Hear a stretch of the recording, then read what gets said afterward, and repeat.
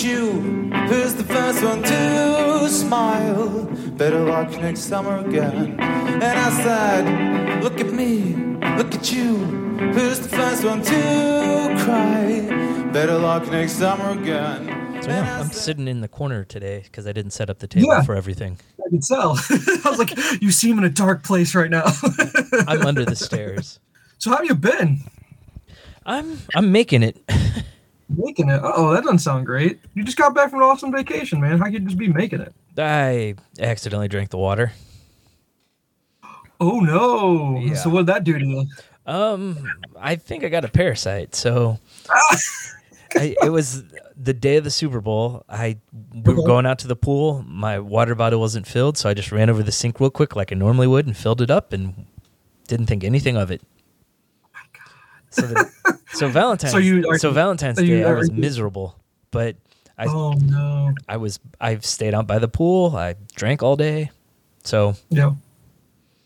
Wow. But other than that, is it are you puking your guts out, or is it a Hershey Highway all day? I got sick the night of the Super Bowl after doing it, and then after that, not a solid poop since.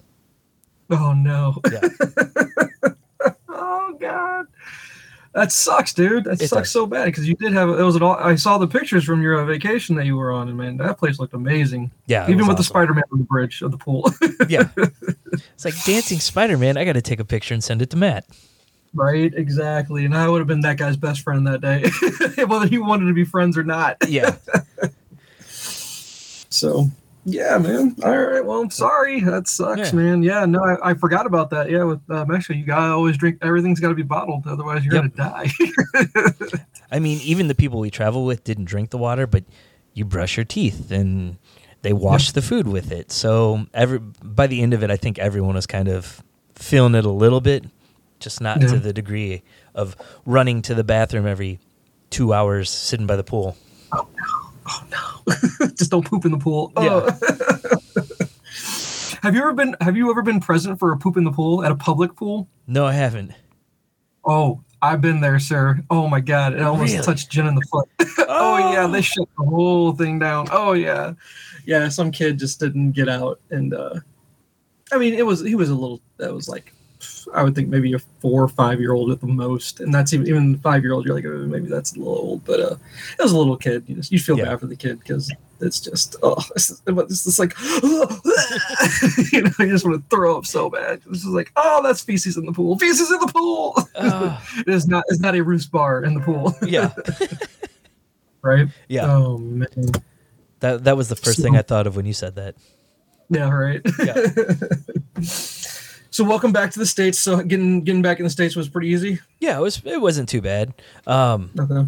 I mean, it sucks going through customs because you check your bag, and then you have to pick it up at the airport, go through customs, and then recheck your bag. Yeah. And we only had about an hour for the flight. So by the time we got to the gate, they were starting to board.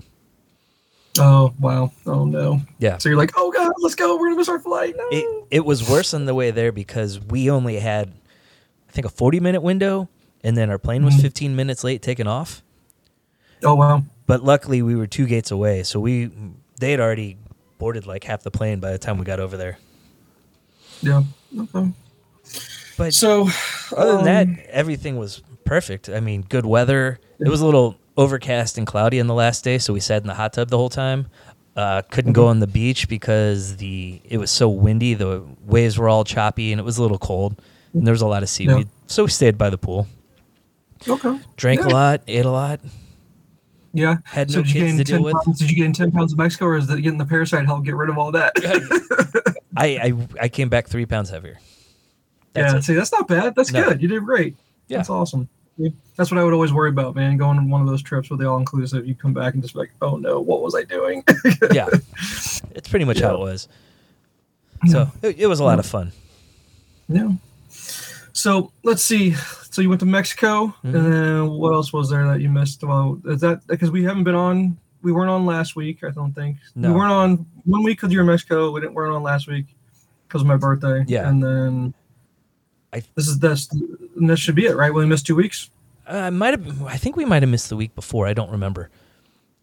Did I talk about Glory Pro Wrestling Will and I went to? No, you didn't. Okay. You didn't. So yeah, we might have missed a bit. Okay, so we got some catching up to do. So go for it. So tell me about what happened at that event. All right, so it was at a small venue, probably 100, 150 people. Okay. So right off the bat, we went and did the meet and greet with Danhausen, which was awesome. Yeah, he was super nice. The line wasn't long. Okay.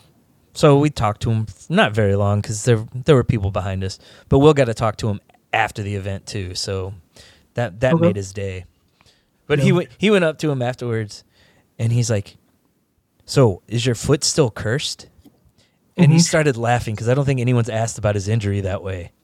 Yeah. And he said, "Yes, it's still cursed. That he won't be wrestling for a few more weeks." Okay. So I don't know when we're gonna see him in the ring. Okay. But so in that, I saw the picture that you took with him. That was a great picture. So was he? I'm assuming he entered in character, right? Oh yeah, everything was in character. Yeah, and let's see, the event was really cool. There was some really good wrestling. We were like third row because it's just kind of go in and grab your seats. First come, first serve. Front row is like an extra $5, and they were sold out by the time we bought tickets. But there are guys that have wrestled in Ring of Honor and Impact and decent name guys. Well, actually, one of them right now is the number one contender for the X title on Impact, I think. It's like their secondary title. Okay. So he'll be wrestling on their next pay-per-view, but he's going to be at the next one as well. Jake something. Okay. Jake something. Yeah. So what did Danhausen do in the ring? Like, did he just come out and make an appearance in the ring or something like that? So, yeah, the final match was for the Rizzuto Show title. Okay. So I don't remember the guy that had the title, but he was wrestling Warhorse, and Warhorse is awesome.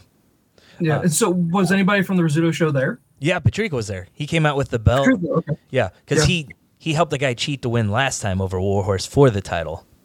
Oh, really? Okay. So yeah, Danhausen came out with Warhorse, and Patrico came out with the other guy, and they put on. It was an entertaining match, and Danhausen cursed him, and I think he hit Patrico actually. Nice. Patrico took a bump. Yeah, nice. He did. But it was nice. it was fun. Warhorse won the title, and then got attacked by some other guys, and it was a lot of fun. So how often do they come in town and do this? Is this like a once-a-year thing? No, this is a monthly thing. So they're going to be back. Oh. They're going to be back in a couple weeks with Colt Cabana from the Dark Order. Yeah, you told me about that. Okay, yeah. But so, is it a point like Rizzuto belt thing always now, or was that just a one-time like, hey, this is just what we're doing for? They had a match in December when they had Scott Steiner in town. Okay. So they bring in a wrestler all the time. So like over the summer, Ethan Page from AEW wrestled. Oh yeah. The his wife's the MMA fighter, right? No. Am I thinking of the wrong person then? Who am I thinking of? I don't know. Ethan Paige Page. Van Zandt. No, he's not married to her. She's married to an MMA guy that's under Dan Lambert. But he's who's the guy I'm thinking of? I don't know. I don't remember his name. It's Ethan something, I thought, wasn't it? Ethan Page comes out with Dan Lambert, but he's not married to her. Okay, maybe I'm thinking of the wrong person. Because I thought they did a whole thing where they there's some smack talk to that guy about that, about his wife being a better wrestler. Yeah, this guy. I'm thinking of the same guy. Yeah. No, he's not married to Paige. Yeah, he's not married to Paige Van Zandt though. His wife doesn't wrestle. Okay, maybe I'm getting it all mixed up, or maybe that's just maybe it's a. What am I thinking of? Maybe it's just a storyline or something like that. Yeah, maybe that's what I'm thinking of. Yeah, I don't know. Okay, whatever. But Dan. Okay, so he's coming to town. I know who. Yeah, he's good. I like that guy. He's a good wrestler. Danhausen's wrestled for him before. I think he was actually at the show that Ethan Page was at. Okay. So they're coming in town. It's a normal thing. All right, cool. But after this next one, they're moving to the pageant. So I don't know if ticket prices are going to go up, but they'll be able to hold more people. Awesome. Yeah, for sure. Hopefully it's still $20. I guess. Say what? Hopefully it's still $20 a person. Oh, yeah. It was $20 for me and $2 for Will. So yeah. But we're planning on going to the next one, and I think Kaylee might come with us too. Nice. Yeah, no, Em's been wanting to go too. She's the 7-year-old girl that's going to be a professional basketball player and a pro wrestler at the same time. I was like, you keep dreaming, baby. You keep dreaming. Shaq's kind of done it, but he was already retired from basketball when he was in the ring. Yeah. Yep. So, but yeah, I highly recommend it. There's a couple other local wrestling venues that I'd like to go check out sometime. I don't think they get anybody big names, but it's fun. Different. Yeah, I went to one indie thing a long time ago. It was at my nephew's, where he trains for soccer down in St. Charles, where all the gun shows are. Oh, yeah. It's the big soccer place, you know what I'm talking about. Yeah. They had a wrestling thing there.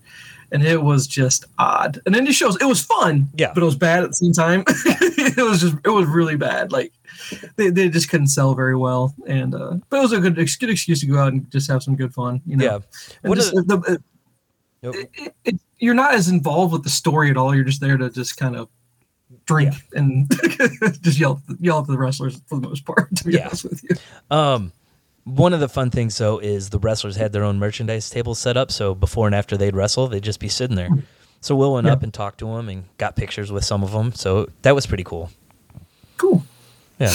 So my dream's not over yet. I could maybe still make this happen. Well, here's the greatest. The absolute best wrestler that was there was named Dan the Dad, and he came out in like khaki shorts and a collared shirt.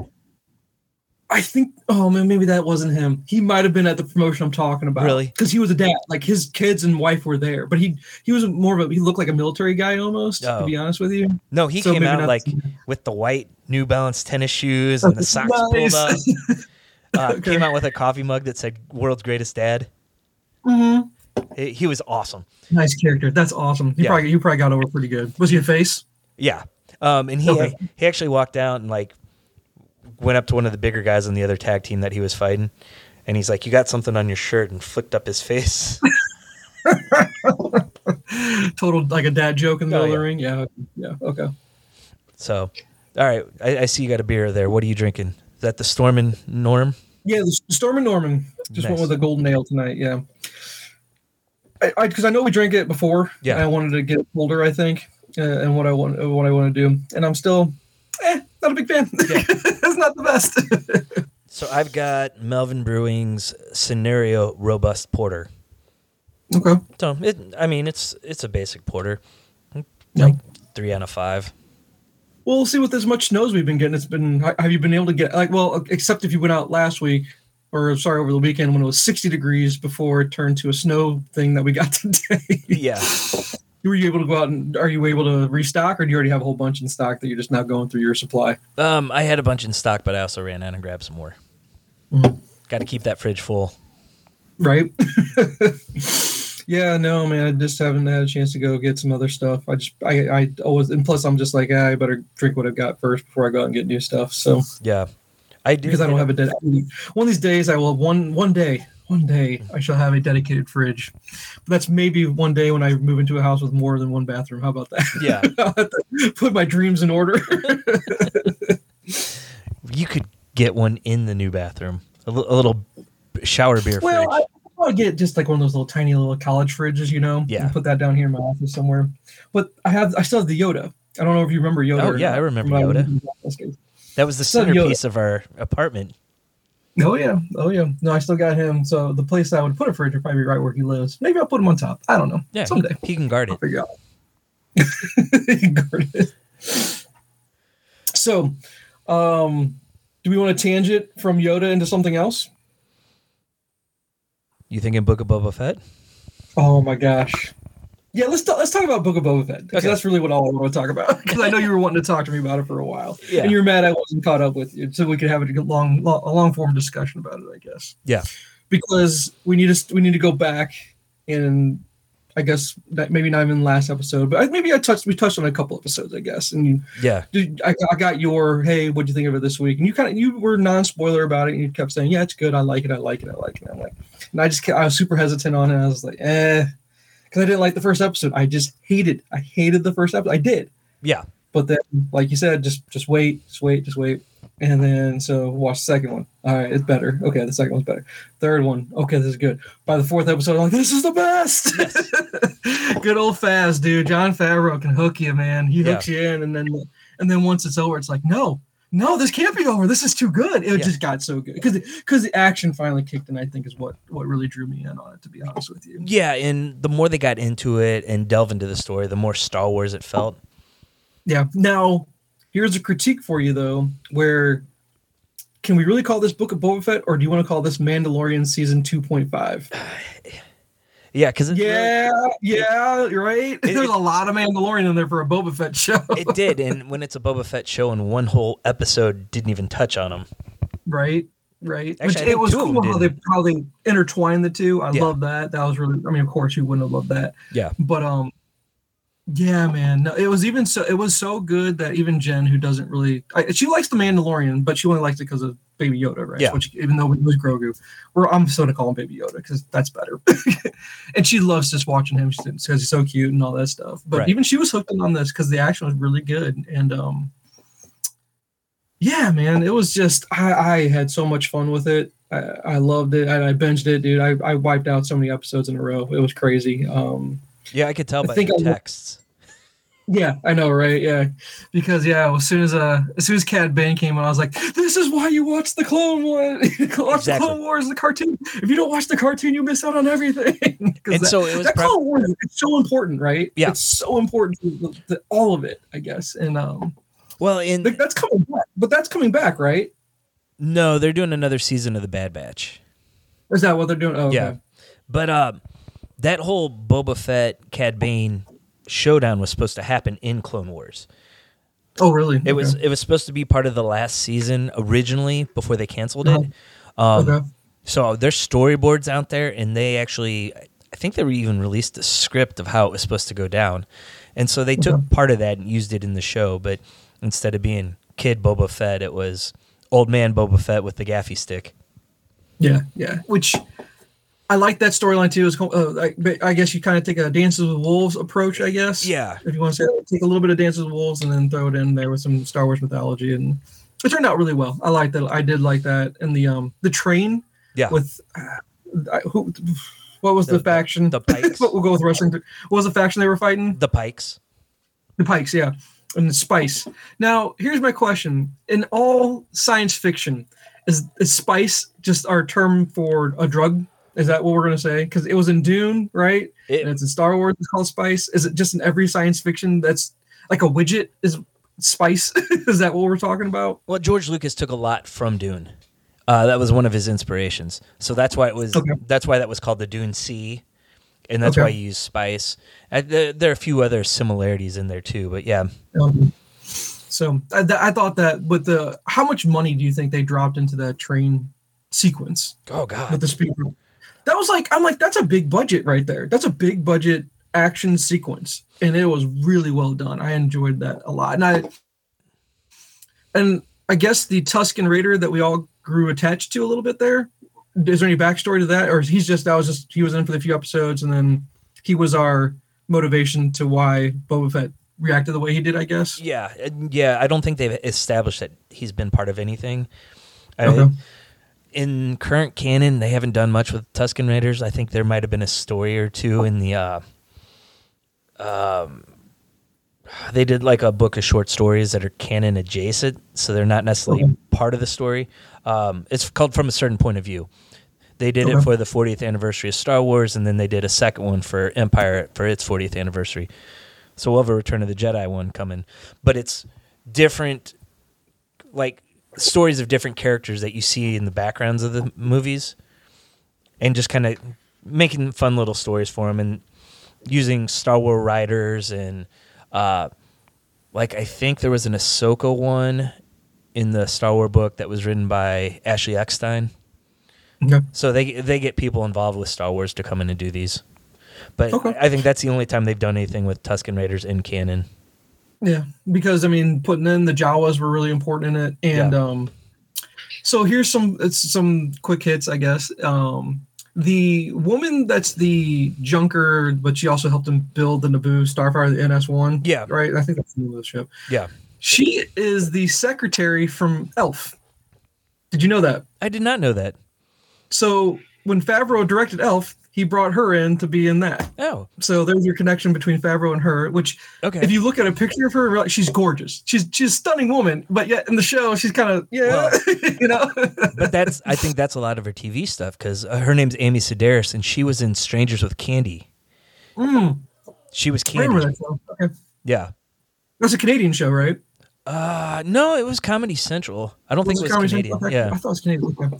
But so there's a small little tidbit. But then a question I've got for you, I guess, for another quick hit is, okay, the deep fake is what it is, or whatever you want to call it now. Wherever they it's, I guess, not deep fake because you're not replacing someone's face with another person, I guess.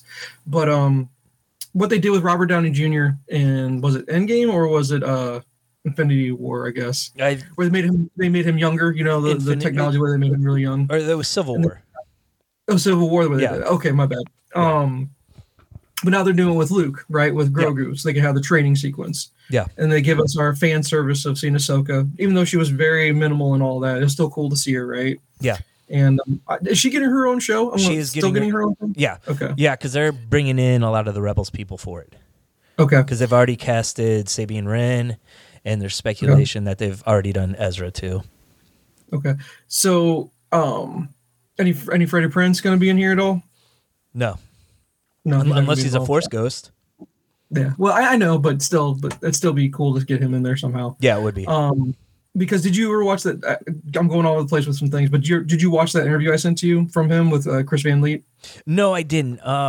I got it queued up on YouTube to watch, but you need to watch that. It's probably one of the best interviews I've ever. I've never been a huge Freddie Prinze Jr. fan, but the interview is amazing. It's an amazing. And I really was actually a fan of his voice acting skills. Yeah.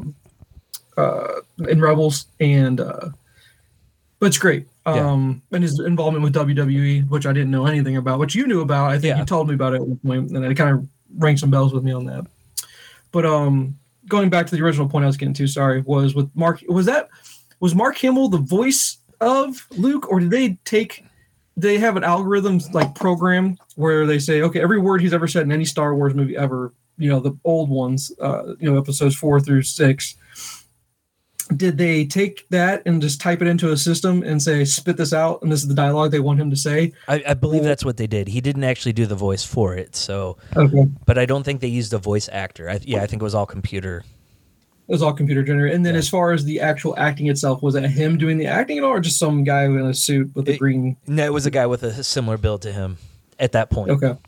At that point. So here's the question Jen had was, is he getting paid for this? Because that's his likeness. That's a good question. I don't know. That's something we could throw out to him on Twitter. Just because is this Hollywood's way of going? It's getting so good, right? Yeah. It looks great. Like, I don't have any problems with Jen. She has such a good eye for this stuff. Yeah. It kind of bothers her where she can just go, yeah, it's still not 100%, but look where we came from then to now, even with the Robert Downey Jr. scene to this one. Is this a way to phase out actors and go, we don't need to pay you? This is just a computer generation you, and this is how we can save $20 million on a film. We'll just computer generate all and just pay the guy to be in a green suit. I don't know. I don't think that would happen. I think there would be a big outcry from fans about that. You would think so. I hope Mark Hamill gets something out of this. you know what I mean? Because that's him. You know what I mean? Yeah. So, and I guess going from that part where Grogu making the choice to leave training with Luke to go back with the Mandalorian. I guess they had to do that because they're going to have a season 3 of Mandalorian. But what are your thoughts on his choice to do that? I would like to see a Mandalorian season without Grogu there, just to see how it goes. But story-wise, they've kind of already backed himself into a hole where they kind of have to explain why he's not there when Kylo Ren kills everyone at the temple. Oh, that's true. Okay, I guess you're right. So it makes sense story-wise. I'd want to see if the show can stand without him. So is the temple that we saw in Boba Fett, is that the temple where all that happened? I don't know for sure if they've established that. I didn't. Because what was that? What was that system that they were on? That wasn't Tatooine? Yeah, I don't remember. I don't even know if they mentioned it. Do you remember that they mentioned it at all? I don't remember them mentioning it, but I could have missed it. Okay. And then what's your thoughts of going from the Razor Crest to the Naboo Starfighter? The Razor Crest was so much cooler. I think so too. But that was a great episode. I told you how much I love that episode. I could watch the episode all day long. That was so cool watching them rebuild that thing. Yeah. And it's a nice nod to the prequels, right? Just to give it some prequel love. I wonder if that was is that intentional? Because is Favreau, is he on record of being a prequel fan? I don't know. I know he's done work in that era of Star Wars because he was the voice of Pre Vizsla in Clone Wars. Okay. So that's why he's voicing the one Mandalorian, Paz Vizsla, the bigger one. The one he had to fight.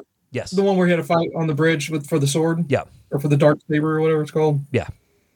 Okay. Because I have to make sure I keep that straight because I showed you there was two big sword events in my life this week where I thought I texted you the Ebony Blade. Yeah. Which I know we had a discussion about that, and you said that's an Eternals thing I got to watch out for. Yeah. So Ebony Blade showed up in War of the Realms. And then Darksaber was the big sword in Boba Fett, which that's a pretty badass weapon, to be honest with you. It really is. And I liked that they tied it to Rebels where you have to really learn how to use it to be effective. Yeah. So, and see, I think I need to finish Rebels to really... Is it prevalent in Rebels, I guess, in the later seasons? Yes. Where that comes up? Okay, so I need to see... There's a lot of Mandalore stuff in the... I was there 4 seasons, so I guess season 3... See, I don't even think I'm that far yet, to be honest with you. Yeah, you need to watch it. It ended so well. Yeah, no, I like Rebels, I really do, and I'm curious if is Darth. I guess are we at a point? Because again, I need my whiteboard where I need to know where in the time periods we are. Are we at a point where we can still get Darth Maul with his robotic leg? Could they do that in a Mandalorian or wherever we're at? Could they put him into the series somewhere? No. Okay, so just time wise, we're not at that. That was pre where we're at now. Yeah, Mandalorian is after that. I mean, I don't want to give it away to you, but his story is over. They completed it. Okay, they completed it pretty well. Okay, yeah. So I need to get through Rebels to get through all that. Is that where we're going with? Yeah. If we see Darth Maul again, it might be in Kenobi. Okay, which that would be cool. I'd be down with that because that comes out in May, correct? Yep. Okay, so that's what we're up with next. So glad I stuck with it. Mm-hmm. It turned out a lot better than it started weak, and it's super strong. Yeah, and it's super strong. But that's my only critique of it is that this really isn't a Boba Fett story. This is just Mandalorian season 2.5. It really is. I'm sorry. Yeah, and a lot of the complaints about the show have been that's not my Boba Fett. It's the same thing with Luke Skywalker in the second trilogy. Yeah. They're not writing. They're not writing for us as fans. They're just trying to write entertaining stories. Which I was entertained. I don't know how you wouldn't have been entertained. I'm sorry, because it's and again, I know I make this comparison, I guess, and I know you're not a huge Western fan, but this is a great Western, is what this is. It is. So, that's kind of how I look at it. Although I know we also always make the comparison of Lone Wolf and Cub, with the Mandalorian and Grogu's characters. Yeah. But I mean, just when Cad Bane comes in, Cad Bane is a space cowboy. I'm sorry, he is. And funny enough, Jon Favreau, director of Space Cowboys. Yeah. I mean, that's just kind of full circle, right? And just so cool. And the voice actor for Cad Bane, it was the same guy that did the voice in the cartoon, correct? I don't know. I didn't look into it. But that episode where he showed up, I was looking up somebody else on IMDb, and I'm scrolling through all the actors, and I saw Cad Bane. I'm like, God damn it! I've avoided all these spoilers. But I said the flip side was, I knew it was coming, and Will had no clue. So as soon as I saw him, I look over at Will and watch him piece it together, and he's like, "Is that Cad Bane?" So at that point, how old is Cad Bane at that point, right? He's old, but I mean, aliens age differently. I mean, Yoda was 900 years old when he died. So yeah, exactly. Excuse me. So I guess but that also, I don't remember. That leaves the door open for more Cad Bane appearances, though, right? Because he didn't get killed, if I remember correct. He got stabbed through the chest with a gaffy stick. That's right. Never mind. You're right. Never mind. Yeah. But oh no, I'm sorry. The guy that did Timothy Oliphant's character. That's the one that did Cobb that. Vanth. Sorry. Yeah. What's his name again? Cobb Vanth. Okay, so is he a big player in the books? No, he was actually just a side story in the Aftermath trilogy. Really? Okay. Yeah. I'm a huge Timothy Oliphant fan, so give me more of that. Always more of him. Yeah, I'm sure we'll get more of him. I guess he'll be back for Mandalorian 3, right? I guess is what we'll see him in. Maybe, or I think they canceled the Rangers of the New Republic. Maybe they give him a show. Okay. Because that was supposed to be the Cara Dune show, but since she's been canceled, they canceled it. Okay. So we've got, we know for a fact we're getting Mandalorian Season 3, we're getting a Obi-Wan show, Yep. And we're getting a Ahsoka show. Yep. Are we getting a Book of Boba Fett 2? Or is that just a one and done, we're through with that? They haven't announced, but I've been hearing that they're going to do a second. Okay. Curious where they go with that. Yeah. Very, very curious where they go with that. Okay. Because there's only so many tales you can tell on most Espa that to get the most out of him, he'd have to go back into space. Yeah, but they gave us that teaser showing him in the tank, right, for a reason. Yeah. So, and they showed Timothy Oliphant in the tank. What is your thoughts on his character? Are you a big fan of what he's been portraying? Would you want to see more of him? Of Cobb Vanth? Yeah. Oh, yeah, I would. It's Timothy Oliphant. I'd watch him in almost anything. Yeah, I love him, dude. I think he's great in just about everything he does. Yeah. So, in fact, the fact that he's in another quote-unquote Western with the fact that he was in Deadwood, which I still need to go back and finish that, but I don't know if you've ever watched Deadwood. But I haven't. He's so good. He's so good in that, man. That's what I've heard. Good. Yeah, really, really good in that. A little bit more, not as intense. Like in Deadwood, he's super intense. Yeah. Like his character, if you were to give me one word to describe him, that's what I would use. That's not his character in Star Wars by any means, but still cool to see him go back to being a cowboy kind of thing. And plus, he's a marshal. And then you think about what was his show on FX? That's Justified. Justified. Did you ever watch that? No, I didn't. Oh, dude, yeah. Go and watch that, dude. I'm gonna recommend that. Definitely recommend Justified. Just for the fact it's him and Walton Goggins together. His character in Justified, I don't know if he won an Emmy or not. If he didn't, it's a shame. Yeah. It's a shame he didn't, because he was amazing in that. But Goggins got something else coming out that's nerdish. I forgot. He was cast as something. He's in a video game show. He's in a video game show coming out. I think it's what's it called?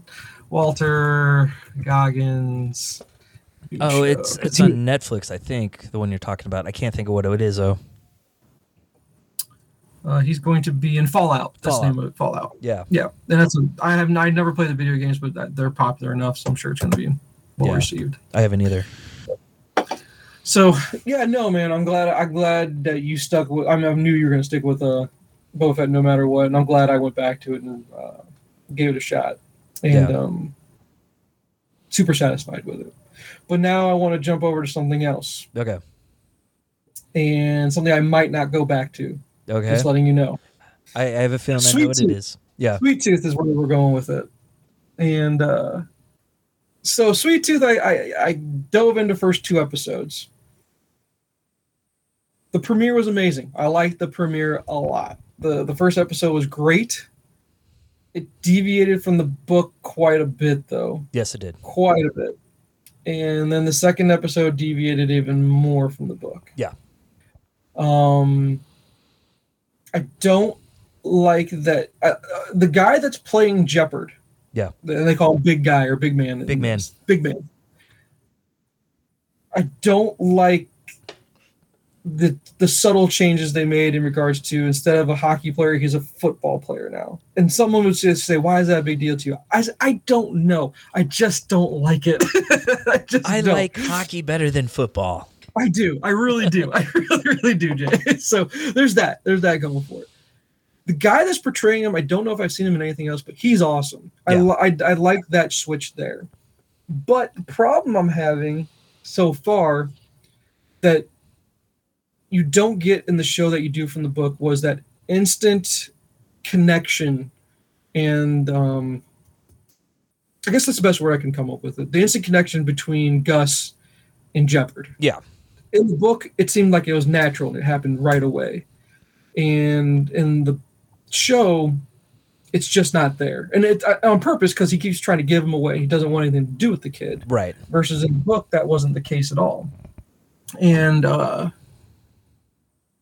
there was and it's just the deviation from the book is just too much for my liking, I guess is the way to say it. Yeah. I finished the second episode, and I'm just not sure I'm motivated enough to want to go back because it's just, why am I going to go from something that's I consider, maybe I throw around the term too loosely these days, but I consider the book a masterpiece. It's amazing. It's literature to me is what that book is. It's so good because it hits on so many of the human emotions, right? It hits on all spectrums of the human emotions. Yeah.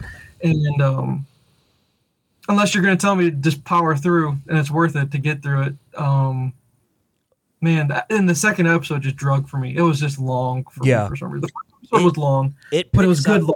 I was good. I was okay with it. But the second one, man, I was like, this guy end at some point, right? Yeah. It just kept going and going. It picks up after the second episode, but it keeps deviating. Okay. But it almost comes full circle because it ends at the same place as the first trade. Okay. So maybe I'll try. I don't know. I said the same thing about Boba Fett, right? I don't know. I don't know, Jay. It's just it disheartens me because it's just such a deviation from the book, and the book is just it's like, well, I don't know if you want to do the Walking Dead comparison, where the Walking Dead deviated from the book quite a bit, but it was such a great outline, and they were so far ahead of the book when they started the show, or the book was so far ahead of the show when they were using it. I don't know, because remember, I know you fell off Walking Dead pretty soon, or pretty quickly, actually. But I've stuck with it throughout the duration, except, I'm not going to watch the second half of the last season until I finish the book, because the show is actually in front of where I'm at in the book now. Yeah. But the show was quality. It was quality. And this is just not, at least from the second episode. So I don't know, Jay. I don't know if I'll go back or not. I really don't. With as much other things that are out there, I don't know. I think it's worth it. I enjoyed it for what it was. Mm-hmm. It wasn't as good as the book, but I looked at it as the fact that hardly ever is it as good as the book. Yeah. Okay, so there's that show for you that I'm giving you a review on. I'm going to jump from that one to something completely on an opposite end of the spectrum of nerd. Well, not still kind of nerdy, but I've been doing homework to try to get caught up with you because you've given me so many recommendations. So I said, Dad, we've been apart for quite a while on our podcasting schedule here. Maybe if I watch a whole bunch of stuff that you recommended, we can go back and revisit a lot of this stuff. Okay. So I dove into Mythic Quest. Yes. And I love me some Mythic Quest, dude. I love Mythic Quest. It is so it's not as funny. I don't laugh as much as I thought I would. Yeah. Right. But I like these characters. The Rob McElhaney, if I'm saying his name right. I don't know, I'm butchering, I'm sure. But the guy from Always Sunny. Yeah. But he's writing with Charlie Day. So I'm hoping I get a Charlie Day appearance at some point. Don't spoil me yet. Okay. But I'm hoping to get a Charlie Day appearance. So how far are you into it? I'm only first season. First season, and I think I'm about on episode 4 or 5. I think I'm on episode 4. Okay. I think I hit the episode where you say in each season they kind of go off track, and it has nothing to do with the main story you're watching, right? Yeah. And I watched the one that had Jake Johnson in it. Yep. It was the female that's in it is the same one that was in that Palm Springs movie that you told me about. Yes. And I watched and loved. Yeah. I think that's her. Yeah, I'm pretty sure that's her. Christina Milioti, I think. She and their chemistry together was phenomenal. It was. And even if it doesn't, I'm guessing where that comes back to, I don't know if you're going to say there's a payoff to it later on, but I thought there was a payoff immediately with that. It's because it's basically showing you the trope of you go through your success with a game and then kind of throws the downfall of getting too big. You're going from it's an artistic creation to a commercial creation, right? Yeah. And you go through the downfall of the commercial side of everything. So I'm wondering if that's where we're kind of going with, Mythic Quest. But the fact that they've got that kid, what's his name, Pootie Shoe or whatever, yeah, and his grading system's buttholes, yeah, that little shit. Oh my, it's great. That's exactly how I think of YouTube too. too for like videos of like unboxings and video game reviews. Yeah. That's exactly what I picture because I don't watch any of them. Yeah. So no, and it's just what's so crazy is that our kids are growing up where I don't know, at least for mine, they don't watch a lot of Netflix or Disney Plus or any actual scripted shows. To be honest with you, they do watch a ton of just either other people streaming video games or video game reviews or like Dude Perfect. I don't know if you're familiar with Dude Perfect. Their daughter's super into Dude Perfect. Just the weirdest stuff out there that's not scripted shows. And I just imagine them watching people like Pootie Shoe. Yeah. And just like, oh no, please don't watch this guy. He's awful. He's everything that's wrong with the internet. Is what that kid is. No, my kids watch a mix of that stuff with scripted stuff. If any of them, Kaylee probably watches more of the YouTube than scripted stuff. Yeah. Yeah. So I dove into that a little bit and I was like, yep, I'm good with it. That's where I want to go. I'm probably going to give most of my attention to that until I get caught up on that. Yeah. Because otherwise, I've also just been watching a bunch of interviews. A lot of interviews. I've been watching some of Renee Paquette's stuff on her Oral Sessions thing where she does a lot of the wrestling interviews. I watched her Danhausen one, which is great. And then she did another one.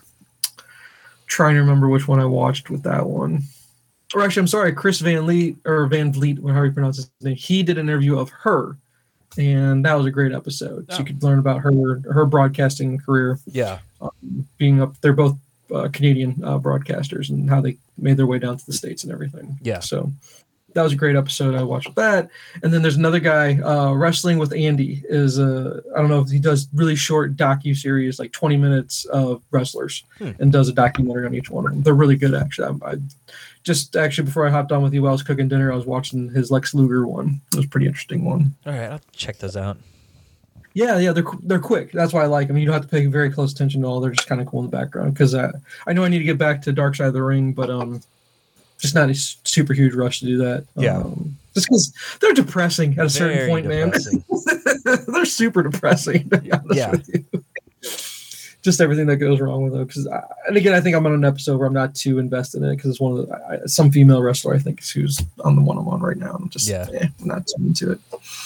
So there's that, and then so what I'm going to do now is because I'm a professional is we're going to delve into AEW. We haven't done our AEW recap. No, so we haven't. Let's do that because I know you're chomping at the bit to talk about that one. So. I watched that promo probably 4 times today. Oh yeah, I watched it and then I pulled it up on YouTube to watch it because I stopped what I was doing as far as it was on a commercial on the app, and when you're on a commercial app, it won't let me rewind. So I was like, okay, I'm gonna stop this, pull it up on YouTube, and I actually listened to I guess Dave Meltzer has one of his. They had him talking about it. Yeah. And then I was looking for a Cornette review of it, and I don't know if Cornette's reviews come out on it yet. I haven't seen it yet. But I watched it twice, and man, someone is dubbing it the Heart Bomb, is what they're calling it. Dubbing it the Heart Bomb. And I guess we should just skip over everything because we could go. Usually what we do is we talk about Rampage first because then we talk about last week's Rampage and then we talk about the current week's Dynamite. But I don't think there's anything to talk about from Rampage, to be honest with you. So I think we should just stick with the Heart Bomb and not worry about much of anything else, to be honest with you. I mean, the only thing we could really talk about probably Jay White showing up because I think it's going to play into some bigger picture. Yeah. So, Jay White's his match was okay. He's okay. And then there's some stuff going on with the Bucks and was it Red Dragon or whatever they are. That's kind of fun. I'm down. You gotta. I hope they're smart and they take the belt off of Paige and give it over to Cole. Because it would be a better run, to be honest with you. I think he'd be a better champion. The pay-per-view is building up nicely. Let's say that. They know how to build up to the pay-per-view. Yeah, the pay-per-view is going to end up being pretty cool. But the MJF thing, man, it was good because it was awesome because of how impactful. Is this a credit to the two of those being both him and CM Punk being so great on the mic? They're just selling us without any real true action between the two, because they're not really getting into any fights. Sometimes when they're building up the pay-per-view, like Cole and Paige got into something a little bit. I don't remember if they actually, they just a little bit, or more like the CM Punk Eddie Kingston before the last pay-per-view, where they would just brawl. They said their piece, and then every week it was just a brawl after that. Where this is more cerebral. This is psychological. It's all mental, is what this one is, to be honest with you. Because when I watched it the first time, I didn't know much about his background, and I'm like, is he just setting him up for mind games? But then today, pretty much everything he said was true.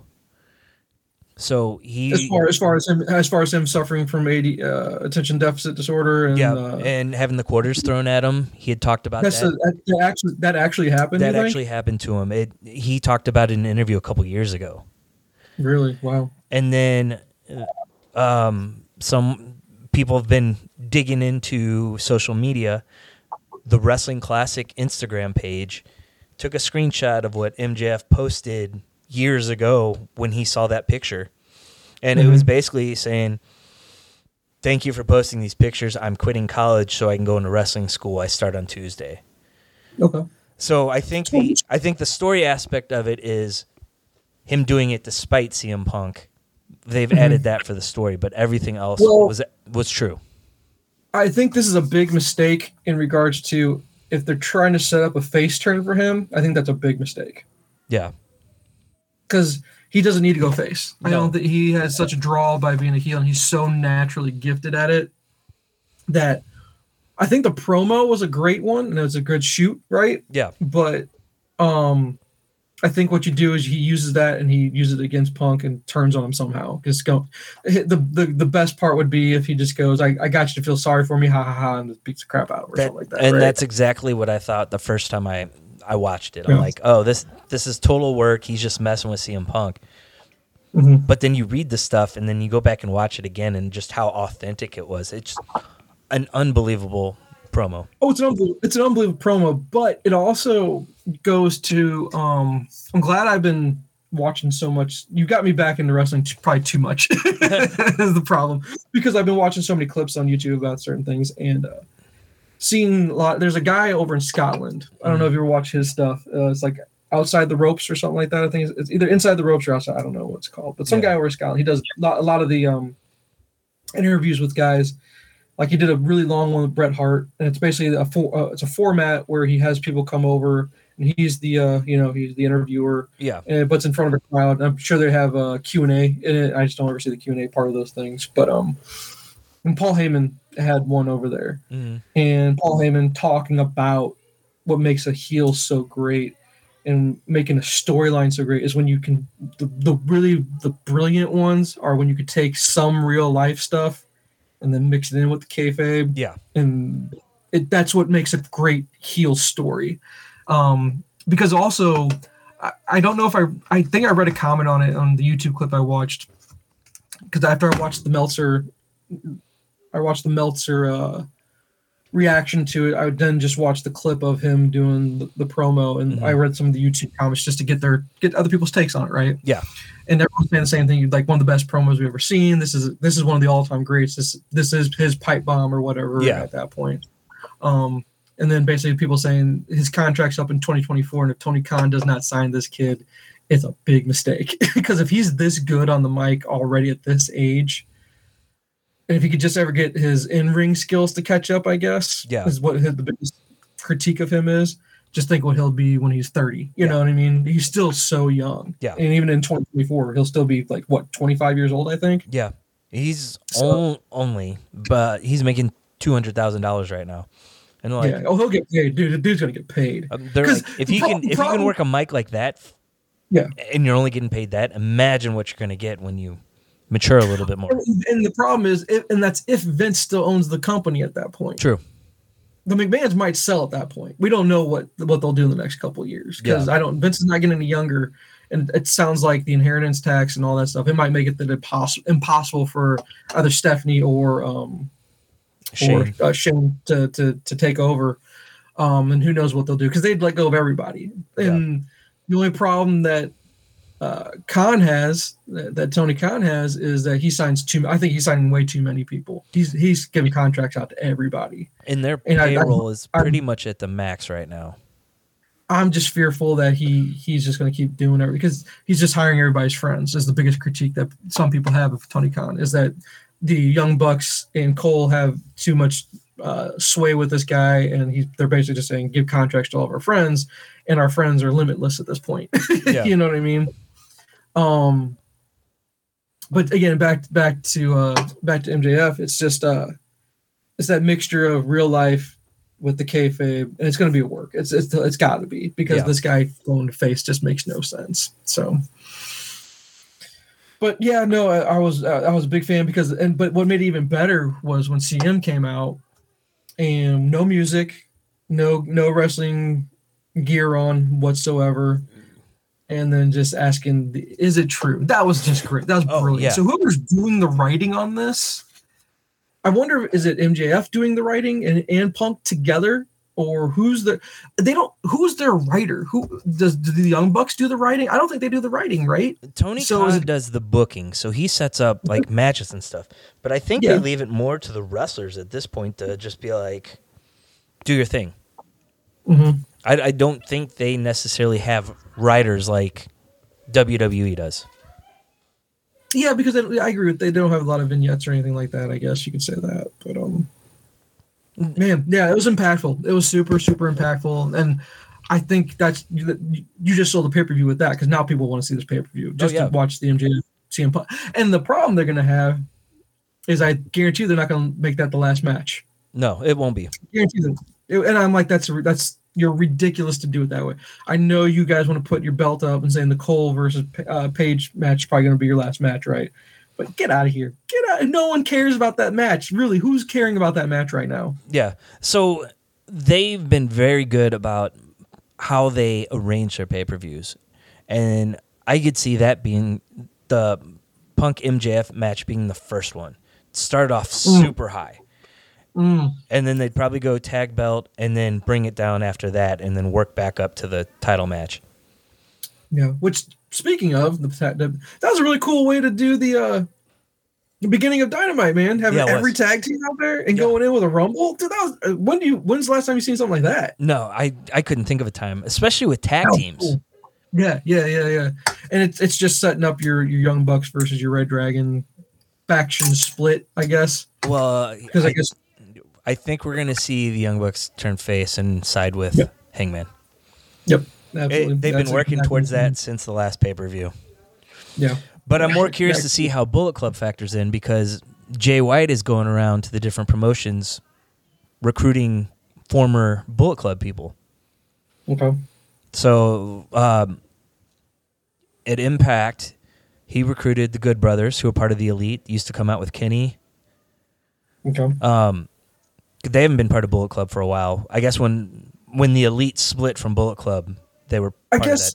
Here's back. How many people are in Bullet Club? How many people are actually in that stupid thing? You have a small group of like core members, and then you have like part-time people. Because it feels like NWO is what it feels like. Yeah, but it was pretty much limited at the time to just New Japan. Okay. And then it went to Ring of Honor for a while with New Japan, and then it went back to New Japan when the Elite split off. So now, well, Tony Khan has said he's got a big announcement coming up, but he just can't say anything yet. And the speculation is it's going to be a super show between AEW, New Japan, Impact, and possibly the Ring of Honor people that are around. And so they're going to have this giant super show, and I think it's going to be a lot of Bullet Club versus everybody else. Really? Okay. Because that's what I'm kind of waiting for. It feels like it's building up to something big, a big split within AEW. It feels that way. Because I guess we should also, well, this doesn't really apply to that, maybe, but we should talk about the Jericho Kingston promo as well. Yeah, it was a decent promo, but I thought it was better than decent, dude. I thought that was an excellent promo, to be honest. I thought he did due to the fact, again, we're mixing some real life with the kayfabe, and hitting on some of the stuff that's truly legit, because the article he was talking about, the athletic articles that he keeps referring back to, the Players Tribune. Yeah, or Players Tribune. I'm sorry, Players Tribune. And I think that's going to be a great match. I think it's going to be an amazing match. That's another thing that gets me sold on the pay-per-view, wanting to watch those two get the crap out of each other. You're going to put Kingston over. Daddy? Yes, dude. Sorry, hold on. What? I want a treat. Yeah, go. It's fine. How do I get it? You ask Brody for help. Ask Brody. There you go. We'll help you out. I promise. Go. All right. Anyway, sorry. So, Jericho Kingston, I thought that promo was fantastic because, I don't know, Kingston just can't seem to get all the way over as a big-time face for the company. And maybe he should, maybe Khan just doesn't see him as a top card. Maybe he just sees him as always mid-card guy. I think he struggles to stay healthy is part of the problem. Oh, is that what it is? Okay. Yeah, but I was watching that last night, and I'm like, this is Kingston Punk light. I got more invested in their build up to the pay-per-view than Jericho and him. But I haven't been huge on Jericho for probably the whole time I've been watching, because a lot of his stories just drag on and they're not super interesting. Yeah, I don't know what his deal is. But again, you're talking about trying to keep a guy fresh that's been in the business for 30 years now, feels like. Yeah. Right? So I don't blame him too much. I mean, it's hard to do that. I mean, he was a big flash in the pan when he came over, which it's funny. I went back and I watched the little bit of the bubbly. I don't know if you've ever seen any of those clips on YouTube from when he won the belt for the first time. Oh, yeah. You ever see those clips? Yeah. Those are freaking hilarious. Oh, man. But yeah, no, I because just with the his faction getting dissolved, that's going away. Yeah. And then you're seeing a big push for the Young Bucks are going to dissolve, or that whole the elite, or the clique, whatever you want to call those guys, because they used a bunch of different names. It felt like Super Clique and the Elite and the Super Elite. Yeah, I just feel like them separating. I don't know. It just feels like I'm waiting for a big war to go on in regards to a split between the roster. Yeah, a big good guys versus big bad guys war to go on. Maybe that it's coming, maybe it's not. Because I thought that's what always made WCW so cool when they did the NWO. I thought that was great, and it was one of the best stories they had going for a long time there. Yeah. See, I know you don't want to. I know you don't want to retread everything, but I think this company being so young, I think it's right for the picking because of how many new faces there are. When you keep expanding your roster more and more, maybe that having so many different factions, it's hard to keep track of everybody. Maybe consolidating the factions that way is something I'm thinking of. I always thought having like a year-end faction war, like a month-long thing where like all these factions are competing against each other, some kind of point structure for a trophy or something would be interesting to do. Yeah. But I think they missed a big opportunity by doing more with Jericho and Hager versus Santana and Ortiz for the split. Yeah. I think that could have actually been your pay-per-view match, and then maybe heading to Eddie after that. Yeah, I guess maybe you're right. I don't know. I'm interested in how that match is going to turn out, but it's just, I think we're way past our prime, buddy, and it's time to maybe hang it up. Yeah, he's entering his Ric Flair years. Does that make sense? Oh yeah, where he kept coming back and then coming back and coming back. Yeah. Like I said, when he had his retirement match with MJF and beat him, I was hoping he would have lost it and moved and replaced JR. Yeah. Because he's great on the mic. He is. He's not the JR role. No. He's Jerry the King Lawler. That's who he is. He even sounds like him sometimes, to be honest with you. But then you get Excalibur to step up and do more of the play-by-play. Yeah. But I'd miss JR too much, to be honest, because he's still good. I know people have their issues with JR, I guess, but I'm an old school guy. I like JR. I will always like JR. I'll miss him when he's gone. How about that? I like him too, but I cannot stand hearing "bay" out of his mouth. Yeah, I know, right? I cringe every time. Yeah. What's your thoughts on Shivani? You good with Shivani? I like him. Yeah. He's okay on the desk. I like him going and doing the interviews. Mm-hmm.